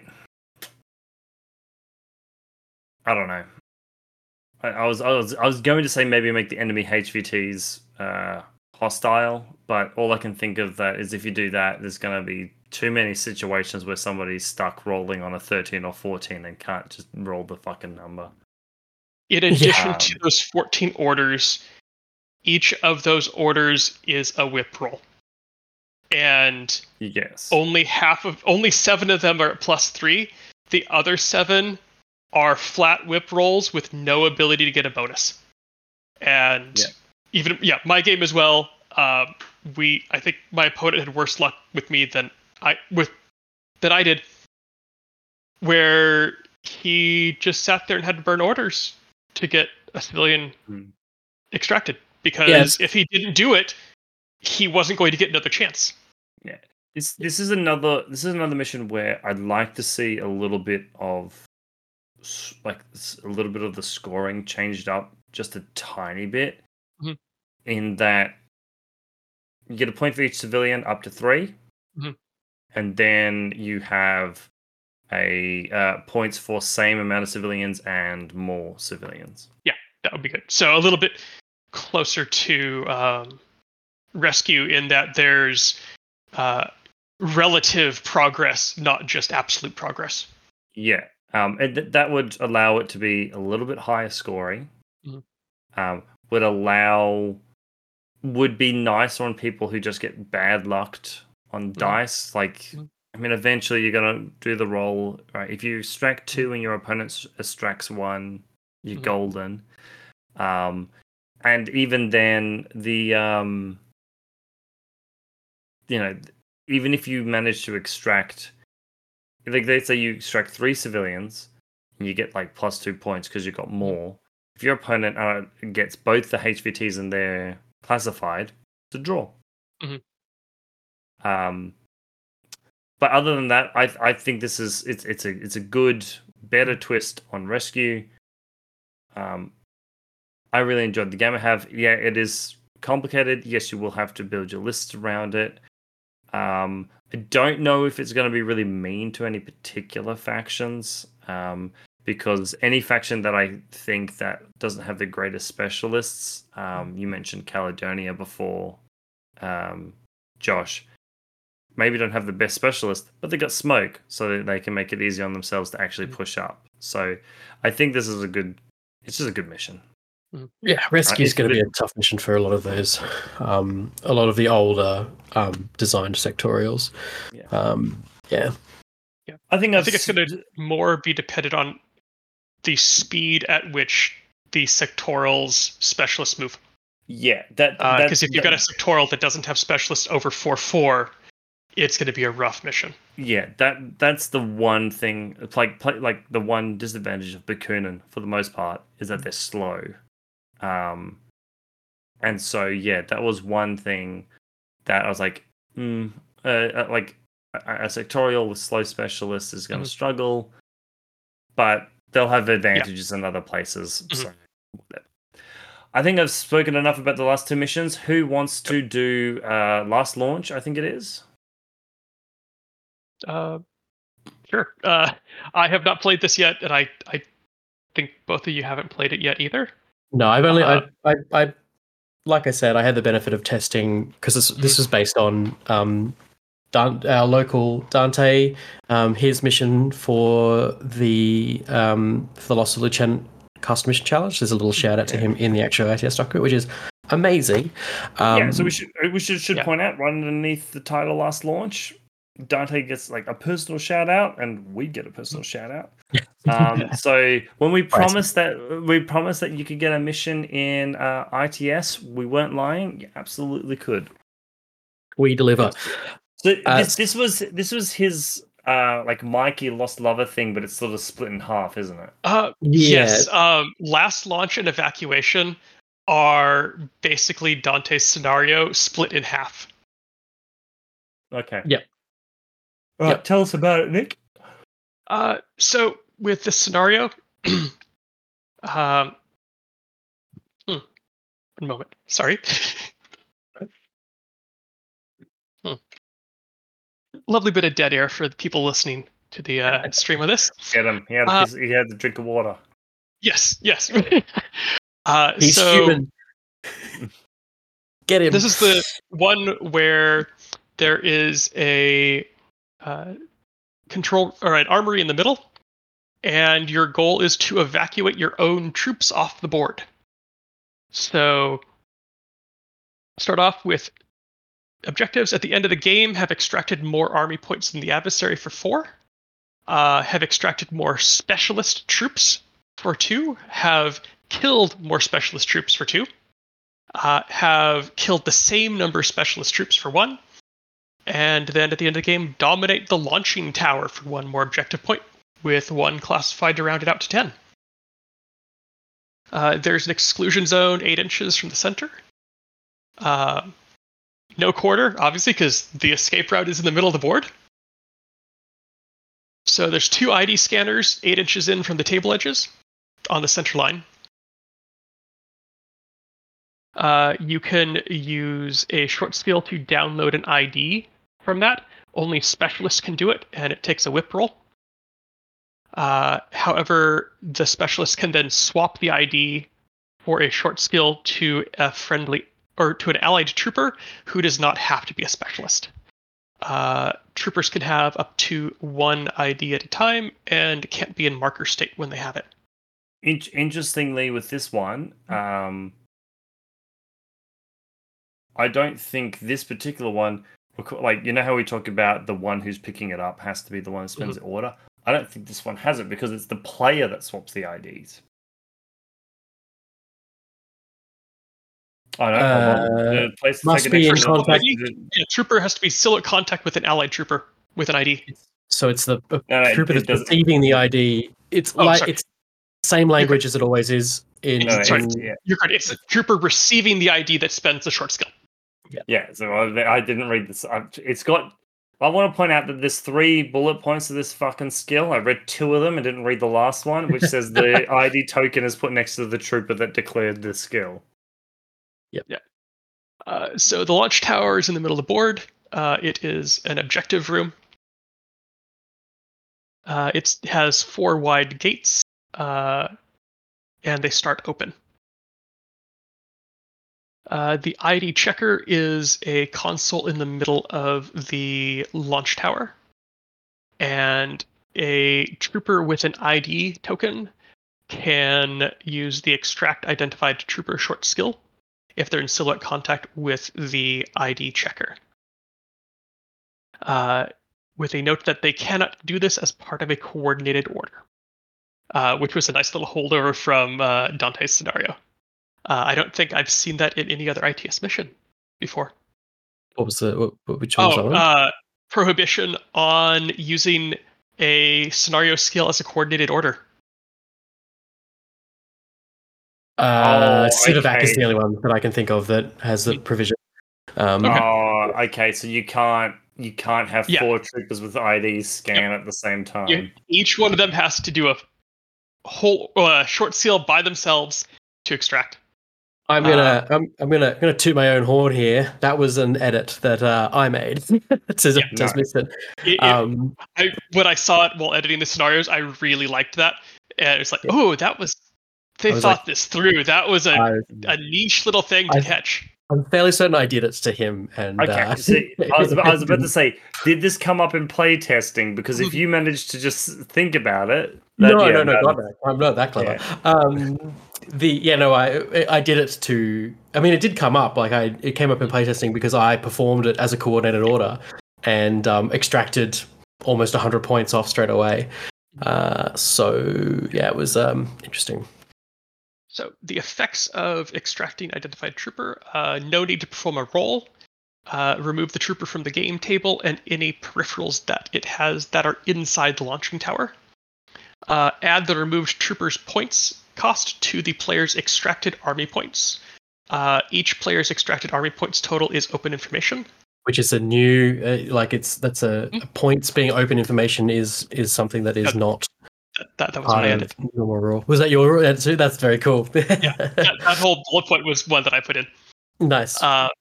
Troopers removed in this way still count toward players' victory points, even if they entered a null state or dead state during the order they were evacuated. That is something that they added in, and I really like it. That's really cool. So that means that you can do a suicide rush to extract yourself, and if your corpse gets out of here, that's fine because they can res you once you're off planet. I like the idea of going into a Star Trek transporter or whatever the fuck they're called. Yeah. You get to the other side and you've just got a hole in your chest from where someone's shot you. You're like, oh, fuck. Just drop dead of the transporter. But the commanders look at your dead body on their transporter platform and go, success. We got him out. We got him out. That does interact with the killing rule because the killing rule in this scenario has an extra paragraph on it. And that's troopers that have been extracted are never considered to be killed by the adversary. So really not only do they... Basically, it means that any trooper that went down to enemy fire as it was being extracted is healed back up and doesn't count as killed by the opponent and counts as being extracted for you. Interestingly, that might mean that if you have some way of knowing for sure that your opponent's going to extract that troop, there's no point in shooting at them. You may as well do something else. Yes. So I don't know, dodge for extra movement or something. I don't know. Yeah. You get in front of troopers that are going to get to the point, the ID checker as well. Yeah. So or probably one that's really good is if you see that and you've got drop bears or mine launch or something, shoot that stuff. Yeah. Deploy a crazy koala or something that can actually stop the next guy from getting through. Let's see. Specialist troops, baggage. There is an Evo Hacker special rule for this, and that is troopers possessing Evo Hacker device can be extracted without using an ID. Which is a nice little add-on there because the Evo Hackers are the ones in charge of the extraction, so it makes sense that they would be ID'd already.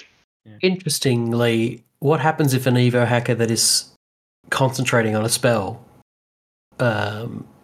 using some D&D terms, gets extracted? I would assume that it is cancelled immediately because they're no longer on the board. Is that a cancellation clause for an Evo Hacker? I don't know.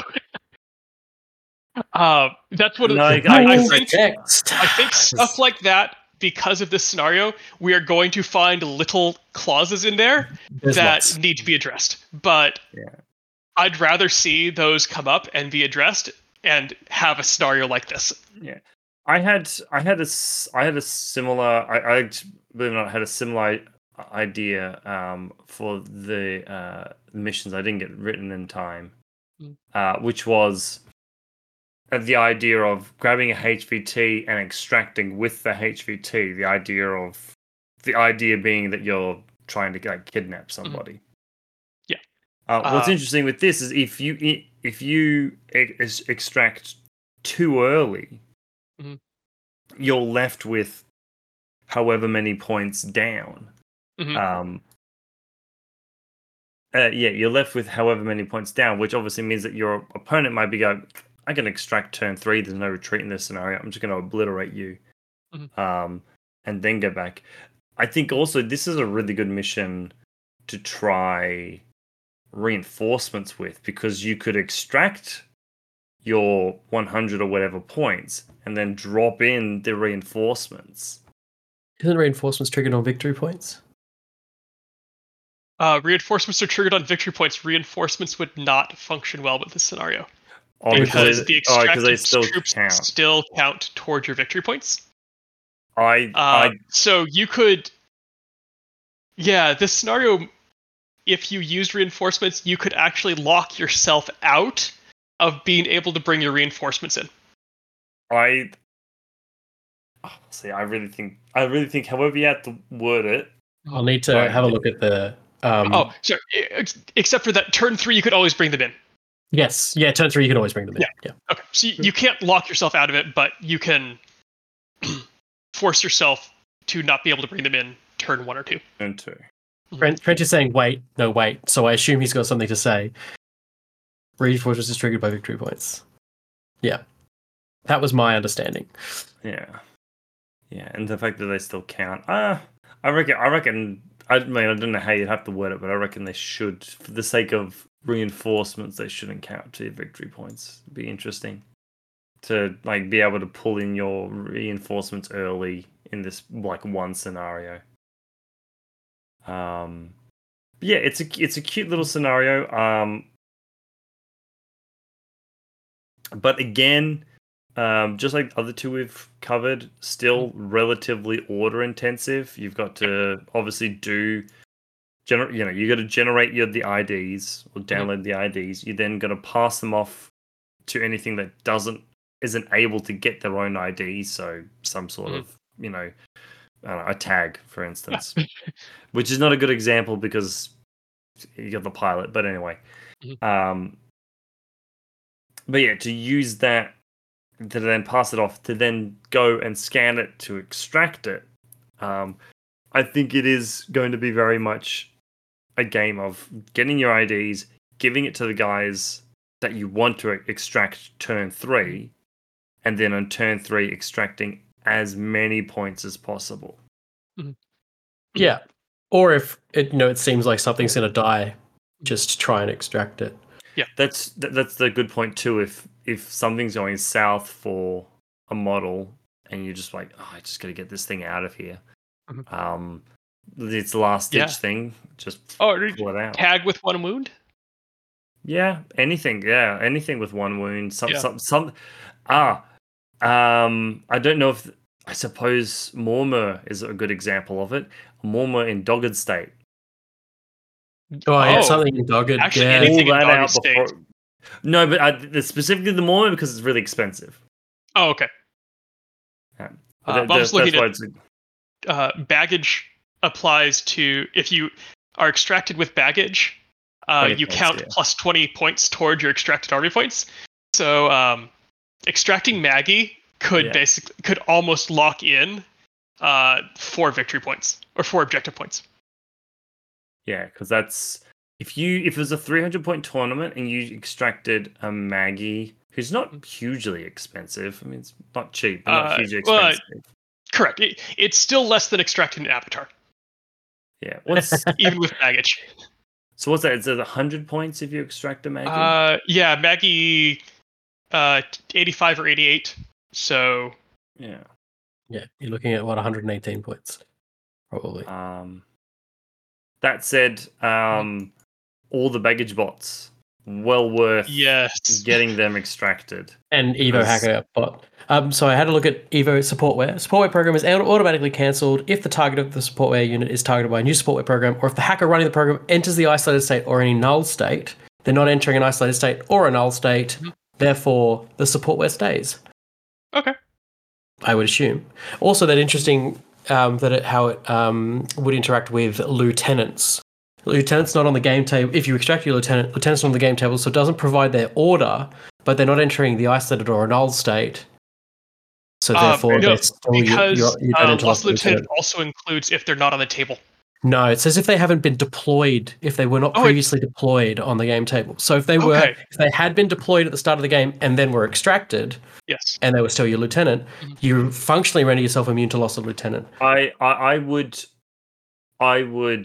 say that like the change to this would be that an extracted troop just enters the extracted state, which has the null tag. That would be that would be an interesting way of doing it. That would patch it up very because you've already got that clause that say that troops that have been extracted. So you would say that troops that are in the extracted state are never considered to be killed.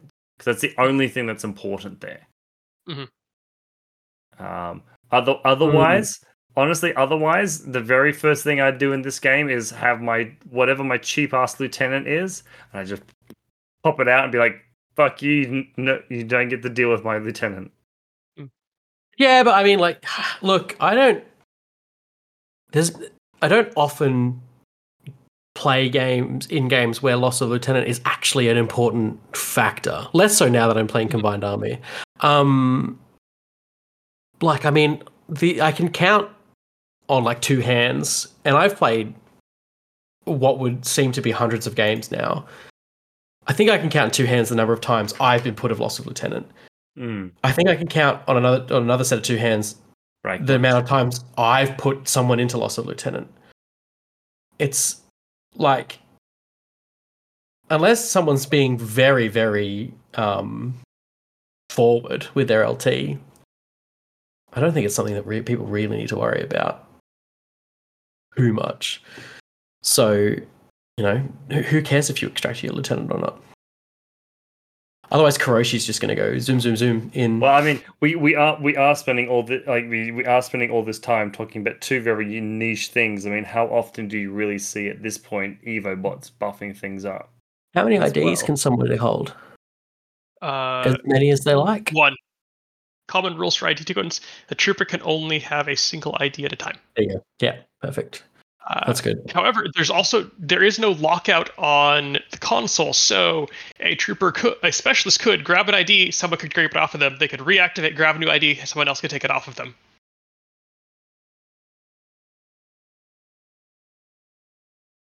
I like the idea that depending on how you board the setup, you can like Congo line the ID. Some guy picks it up, and you have one really fast troop ferrying them in between them. Yeah, no, all these scenarios are very similar in the fact that they are relatively order intensive. I like that said, I like the scoring in this one. I wouldn't say that this is a particularly low scoring game. You just have to be really strategic about what you extract to try and get the most bang for your buck. Well, almost every scoring point in this game is based on relative to your opponent. So someone is going to get the points. Yeah, exactly. We're playing to see who. Yeah, exactly. It's nice to see that, obviously, that they've split these missions up, because I remember reading Dante's first version of it and my head spinning with all the things they had, with like the star-crossed lovers and. It would have been funny. It would have been funny if they kept calling them, instead of IDs, kept calling them Mikeys, and people going, "What the fuck is a Mikey?" For any international listeners listening, a Mikey is like a bus pass in Melbourne.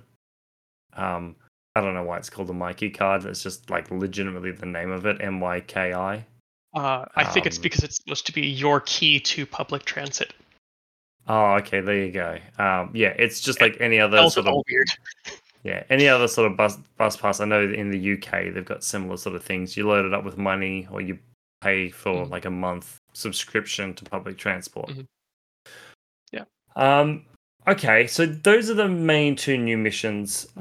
Maybe just quickly now we'll burn through the missions that are the same as we had before, but might have some slight changes from ITS 14. We'll quickly go over and give our opinion on whether that really impacts the mission itself. So we start with acquisition, where they've removed the Corsair, which will be common if there was a Corsair or a Bashi from ITS 14. That'll be gone now because it's an extra. And removed the low gravity areas, but added in crazy creatures. What should I say about that? Crazy creatures are good. Yeah, I can see the crazy creatures frustrating holding the point, but like I said, I would just kill the crazy creature as soon as you can.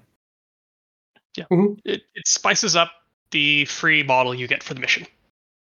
Yeah, exactly. Biotech Vol, nothing's changed there. It's still your good old get out of that zone. Or if you're like one of our more inventive listeners, have just Asawiras sitting in the Biotech 4 zone, and have them heal / regenerate, or just take no damage, which is a fucking hilarious idea. PS9 is fun. Yeah. Capture and Protect, decompression zones are replaced with the QAZ zones, and Master Breacher replaced with the HAZOPs. So small change there. However, I think the QAZ zone will have a better impact than the decompression zones did. Yeah, like we've already said. Yeah. So I don't think I don't know if it's necessarily going to be like a different impact. It's still going to be that sort of blocker there, but at the very least, it's going to add danger to it. Countermeasures again removed the Secadet and added crazy creatures. So there was a wording change in countermeasures. The 3 starting classified objectives are now drawn before choosing army lists. Whereas in the previous season, they were drawn at the start of the game, but it didn't specify where in the start. So, like, normally with classifieds, you draw them before you choose your army. In countermeasures now, the first 3 that come out, you get to see before choosing your army. Which is really good because it's good because it's nice to see that would really turn, like, first turn is really powerful in that mission. Yes. Yeah. Because you get to pick both the army that can, like, and hopefully the way you deploy to, like, perfectly get those classifieds. Because I think too rarely in Infinity do we see missions that really are advantageous to the person who goes first. Yeah, and then they go, and then the classified just cucks you and goes, okay, you've got capture, rescue, and predator. Do you do those? True. But at the very least, you know it from the get-go. You do. Although, I suppose you only have to do capture or whatever for a turn, don't you? Because it changes that end of the game to end of turn conditions, doesn't it? End of game round. It changes them to end of game round. Yeah. Game round. Not end of turn. Yeah, that's about whatever. Decapitation, removed no gravity zones, replaced them with quantum anomaly zones. Master Breach have been traded to HAZOPs, so again, about the same as it was before, with the zones now probably having a better impact. Firefight, removed the low gravity zone, replaced with the QAZ zones, and removed the Corsair.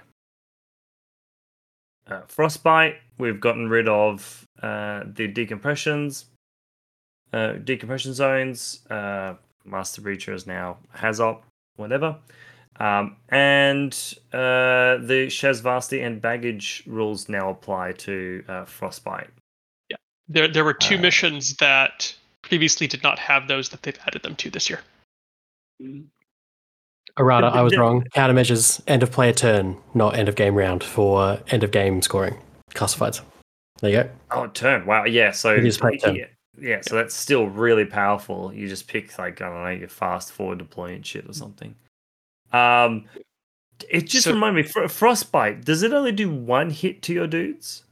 No, Frostbite, if they're in the center zone at the end of the game, if they do not have a heating system, so not a REM, not a tag, not heavy infantry, not the Master Breacher, or hazmat ops, they die. They go to dead, or they go on? If they're not in the heated zone, they die. They die. Yep, they are killed. So this means that so they go to dead. They're dead. Yeah, they're dead. Yeah. They don't go to unconscious. They go to dead. So then, what's they counted as dead? Because if you have Shazvasti in the Shazvasti state, they still count as heavy infantry area. if they and they're also still heavy if infantry. You have a heavy infantry or a Sphinx in there that's unconscious, the Shazvasti rule still applies. Likewise, baggage bots now apply the baggage bonus if they're in that zone. Today I learned that Sphinx has the Shazvasti rule. Oh, I thought about that when I said that and went, I don't know if that happens. It doesn't. They have remote presence. They don't have Shazvasti. Oh, okay. There's no Shazvasti in there. Does the Shazvasti rule count towards VP? No, it's just toward controlling zones. Just for controlling zones. Okay, yeah. Mm-hmm. So if you're unconscious in the middle as Shazvasti, sure, whatever. Yeah. I honestly, anything with like controller zone, I just assumed Shadows Vasti works anyway. Likewise, but apparently there were two that didn't have them that they added them to. Just haven't had that combination of things happen yet. Yep. Frontline has removed the decompression zones, replaced them with anomaly zones. It's probably going to be a pretty common thing we're going to see. Highly classified. Master Breach is now the HAZOP. There's no zero gravity zones. There's no more extreme like red deck mode because I don't think the red deck exists anymore. I'm all but certain it hasn't, but I don't remember if it's been actually verified. There's a green deck and a red deck. Some people in Europe already have their decks. There's a green deck and a red deck. The red deck is the battle operations deck for Resilience.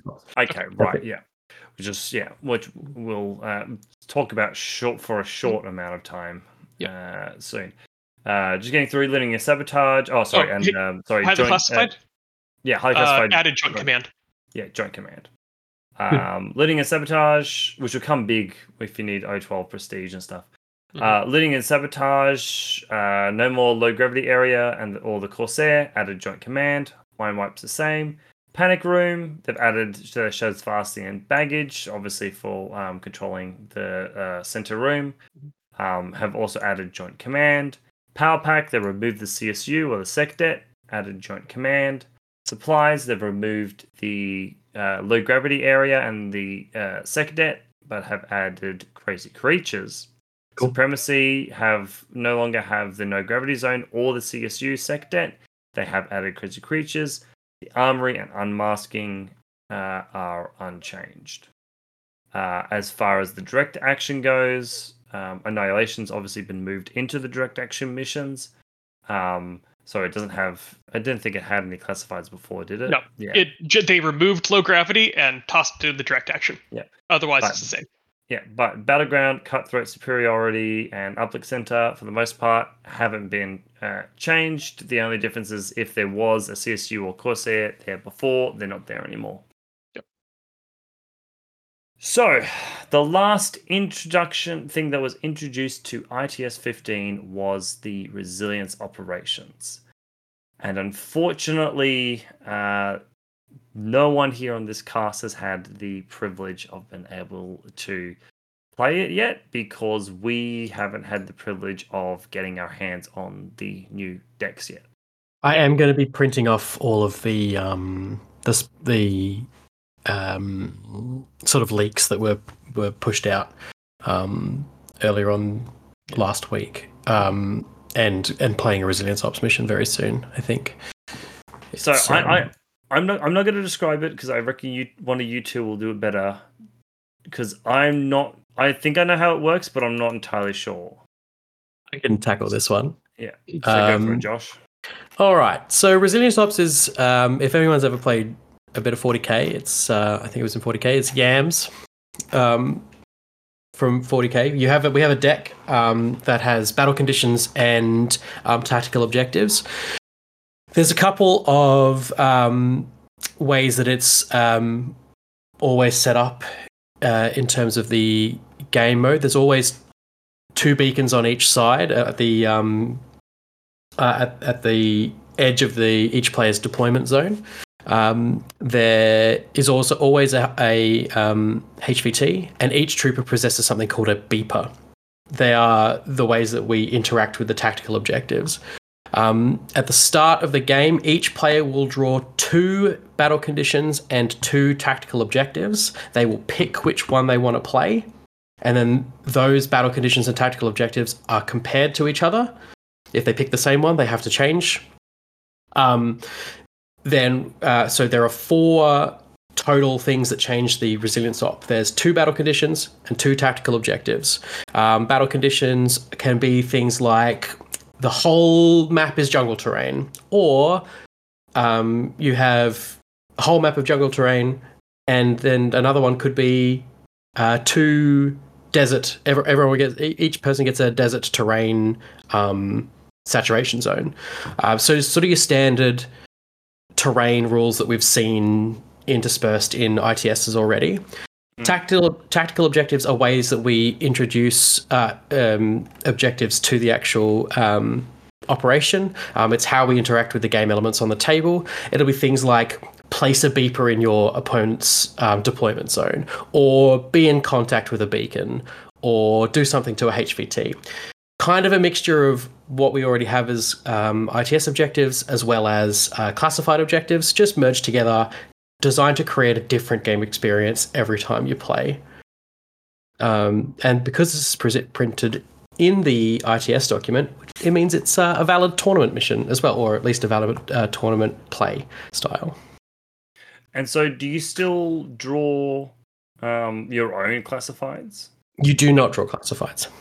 Okay. These replace classifieds.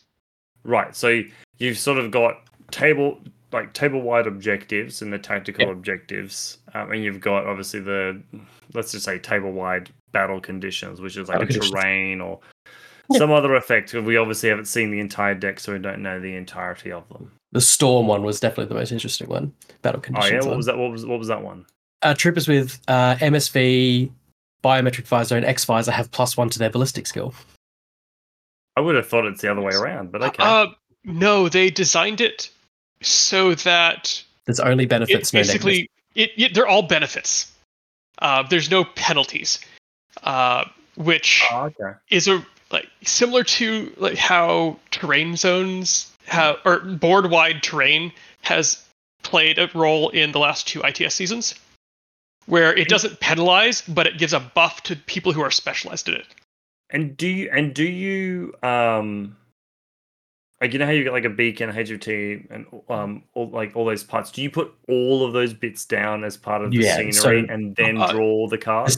The tactical elements state that you place all the tactical elements except for the turret, which would go down if a battle conditions card specifies that it goes down. Yeah. And then you place the beacons always in the same spots, and then you HVTs, which you put your HVT down as normal. Okay. The beacons or the beepers are equipment that troopers have, so you don't have to place them. Yeah. No. So, like, it says the tactical objectives are worth 3 objective points each, but you've only got 2 of them, right? No. I think Josh misstated. So each player shuffles their own objectives decks, draws 4 cards, and discards 1.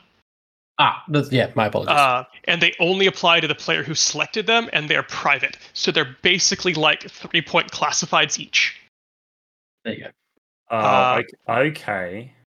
That's almost an interesting mind game of almost trying to hide from your... Like, if you don't think you can do it at the end of your turn, it'd be worth not attempting to, so your opponent can't go, oh, you need to control that. I'm going to defend that thing. Now... There's also a command token use. Once the tactical objective's been drawn, players can spend 1 command... Oh, sorry, that's before the game still.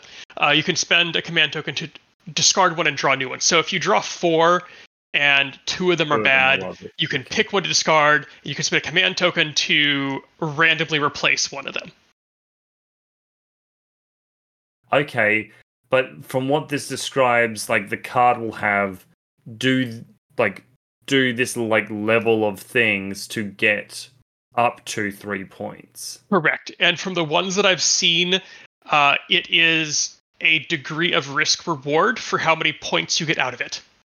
Yeah. And some of them can be like, I think one was very similar to what is it, like demolition, but basically put a decharge on a piece of terrain. And it's 2 points if it's inside your opponent's half of the board, but 3 points if it's inside their deployment zone. But you have to declare it in secret before the game starts. You have to declare sabotage. I should point out you technically have to declare sabotage as well.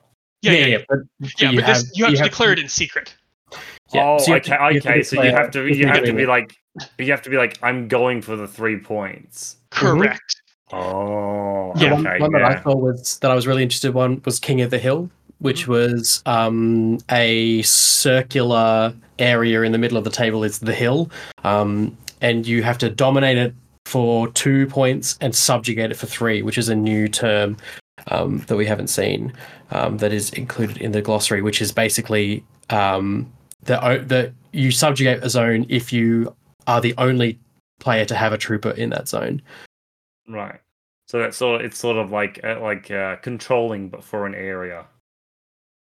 Yes. Yes. Yeah. Yeah. Okay. Cool. Yeah, I think there has been a call for the resilience operations. I feel, or something like the resilience operations for a long time. That sort of random mission generation that we see in a lot of other games. I mean, you talked about 40K, where I know at least I think it's called Maelstrom, where the Maelstrom, objectives changed every turn, which is a bit different. But they also had a different mode where you could pick like deployment area effect and like a grand objective throughout the entire sort of thing. And this is like that. Although, luckily, like you said, they're all advantages because I know in 40K you could have some that would just like every single unit you roll a dice on a d6, they take a bunch of wounds because it's like you're fighting in a meteor shower. Yeah. I'm the ones I've seen, having all them being like all the terrain stuff is basically benefits. Yes. Unless it's something like a suppression zone where it's the same thing for everyone, which makes it just more fun. Yeah, they also tend to be like one of two things because the one I saw, which was the desert one, is like desert terrain across the middle or sack zone stuff. All of the terrain cards are like that. They give you two choices. One is to put down either one or two, depending on the type of terrain, basically decompression zones. And the other option is to make a strip of terrain across the middle of the battlefield that will give a terrain boost, basically, to specific types of troopers. I'm going to look forward to the Haqqazlam players every time they shuffle that thing, going, "Please give me the desert one. Please give me the desert one." Yes, after my comments on the last episode, when that card was spoiled, I got personal messages about like, "Look, desert terrain is relevant." Because like for Haqqazlam, that's universal, isn't it? Every single model has desert terrain. No, it's not universal, but it is on a lot of models, and I don't know if we actually pay any points for it. I have never seen the math on it, but like all the Ghulams have it, most of the Grunts have it. So, but then stuff like Tariq Mansouri went through the Super Soldier program, forgot how to walk on sand. Wow. I'll still point out that he just got too heavy. Gets eaten by sandworms. Yeah. Yeah, he doesn't know how to walk without rid of them. Yeah, most of Caledonia, most of Morats have terrain jungle as well. Like, I think there's a whole fire team dedicated to Morats gaining terrain jungle if they join that fire team. Yep. So it will be interesting to have some extra terrain rules on there. And each of the terrain cards I've seen, the decompression zones had like almost all of them were terrain plus suppression. But most of them had an additional feature. So I think the 0G one is white noise. The desert one is low vis. I think the mountain one like gave climbing plus or something. Gave a benefit to climbing plus. Yeah, the mountain one gives climbing plus to people with terrain mountain, which immediately got a response of, "Look, my Yodam has climbing plus." Oh, well, it's better than the campaign where the Yodam had combat drop. Oh, goodness! That was an old. It's. I think it was the one after the Yotam. Oh, it might have been the Jotun blockade, where there was a mission where anything with mountain terrain had combat drop, and everyone's like, "Oh, I could just combat drop in Yodams." So I think this will obviously be one of our one of our challenges to try and sort of encourage our community. Yeah, big time spoiler alert. This will be our next challenge. I spoiled that at the beginning anyway. But I'm really looking forward to this. I really do like the idea of, because I think we had a challenge a long time ago, which was build this like an all comers list and tell us what your experience is with that. And this is the sort of thing where that all comers list, right, may really flourish in it. One thing, and it probably says here, I just haven't read it in detail enough, is when do you pick your army list in these sort of missions? So you draw your objectives after you learn what faction your opponent plays, but before you choose your army list. That's cool. Right, okay, so it's standard sort of thing, you pick your army list after you draw your cards. Yep. Yeah, fair enough.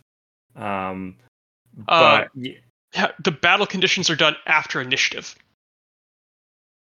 Oh, so you draw the tactical and then the battle conditions. The tactical are done before army lists are picked, and then the battle conditions are done between initiative and deployment.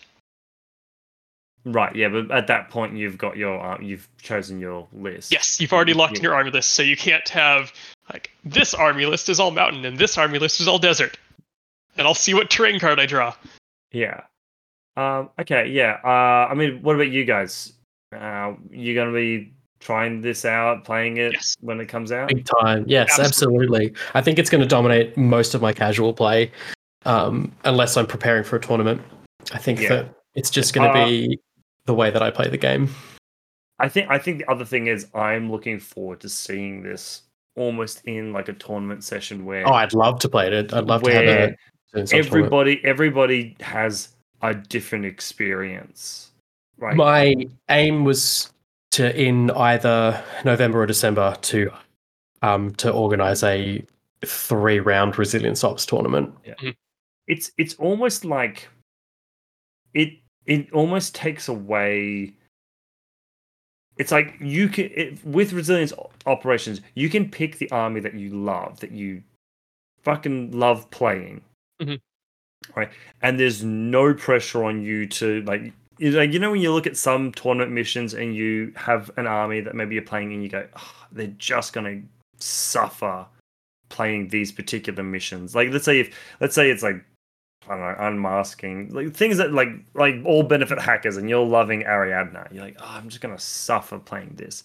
This particular one doesn't matter. You just pick whatever army you love, whatever lists you love. You go to the tournament, and you just try and make the smart choices when you do the draws. Mm-hmm. Yeah, I think I agree with Josh. This is probably going to be a really good go-to for game night pickup games, where that's one of the challenges I've had with Infinity is game nights where you kind of have there's no coordinate to prepare for. Or to have some lists that'll cover a fair number of missions because you're not quite sure what other people there will want to play. But this gives a really good. We can both show up, not have planned this out the previous week, bring a list that we're interested in playing, and pull out Resilience. We can also, if we're both interested in playing specific missions, do those too. I usually roll the D20 of Destiny to see what ITS mission I'm going to play, but then I just roll it again when I hit a mission that I don't like. So might as well just pick a mission that I like or play Resilience Ops. I think the Resilience also pairs nicely with the new missions, because the new missions are all very complicated. They are tough missions.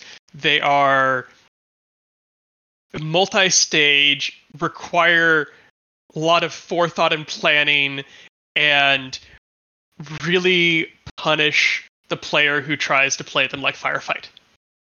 Yeah. So having it would be interesting to see the ITS missions move to now be freer to have more of the complicated missions, because there's resilience on the other side to balance them. Yeah.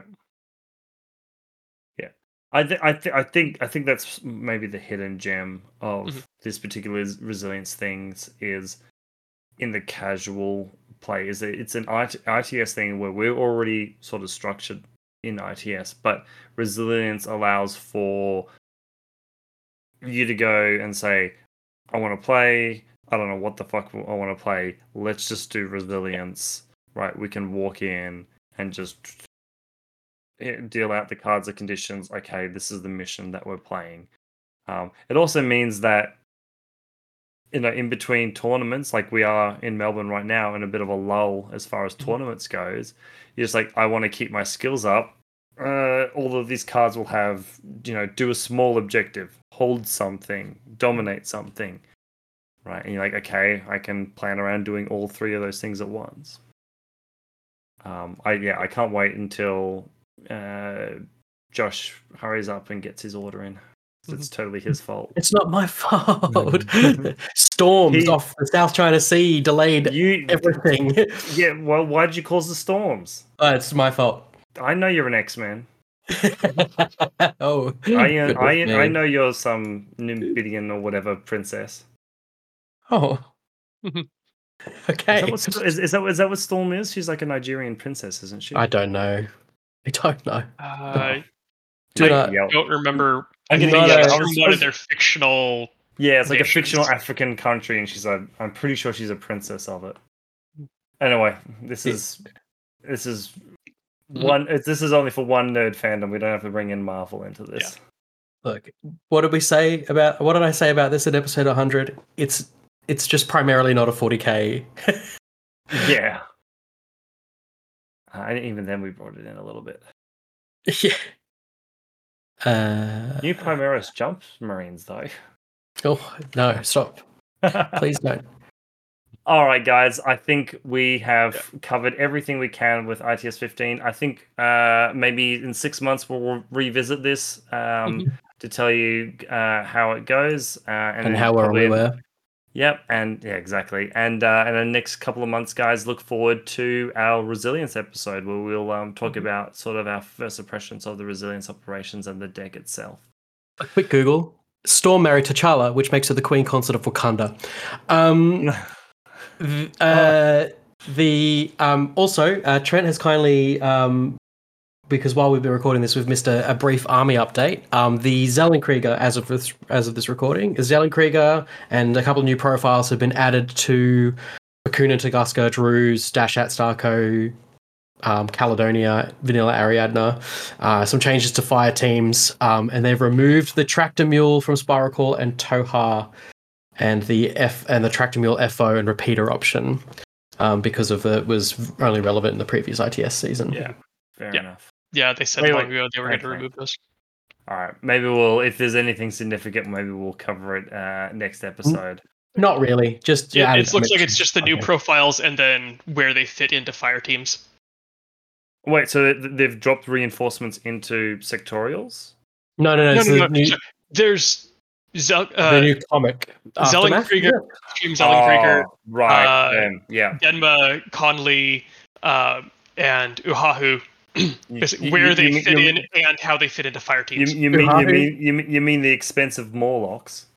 Uhahu's been changed to S1, which I think is a fantastic change. That's so funny. Oh, that's really funny because she's a good hacker. The fact that she's like running around like, oh man, there's like you in this battlefield you hear like this pitter patter of feet, like Char's feet, and suddenly like this big heavy infantry guy, and suddenly you just freeze up because this childlike looking thing has stopped you from moving. It's great. It was great. Little addition there. All right, guys. Hope you had a good time. I had a great time talking about ITS 15. I've had a really good time playing it, and I can't wait to do this season. But I think we're going to finish it off there. I've been your host, Jacob. I've been Josh. I've been Nick. Good night. Good night, everybody.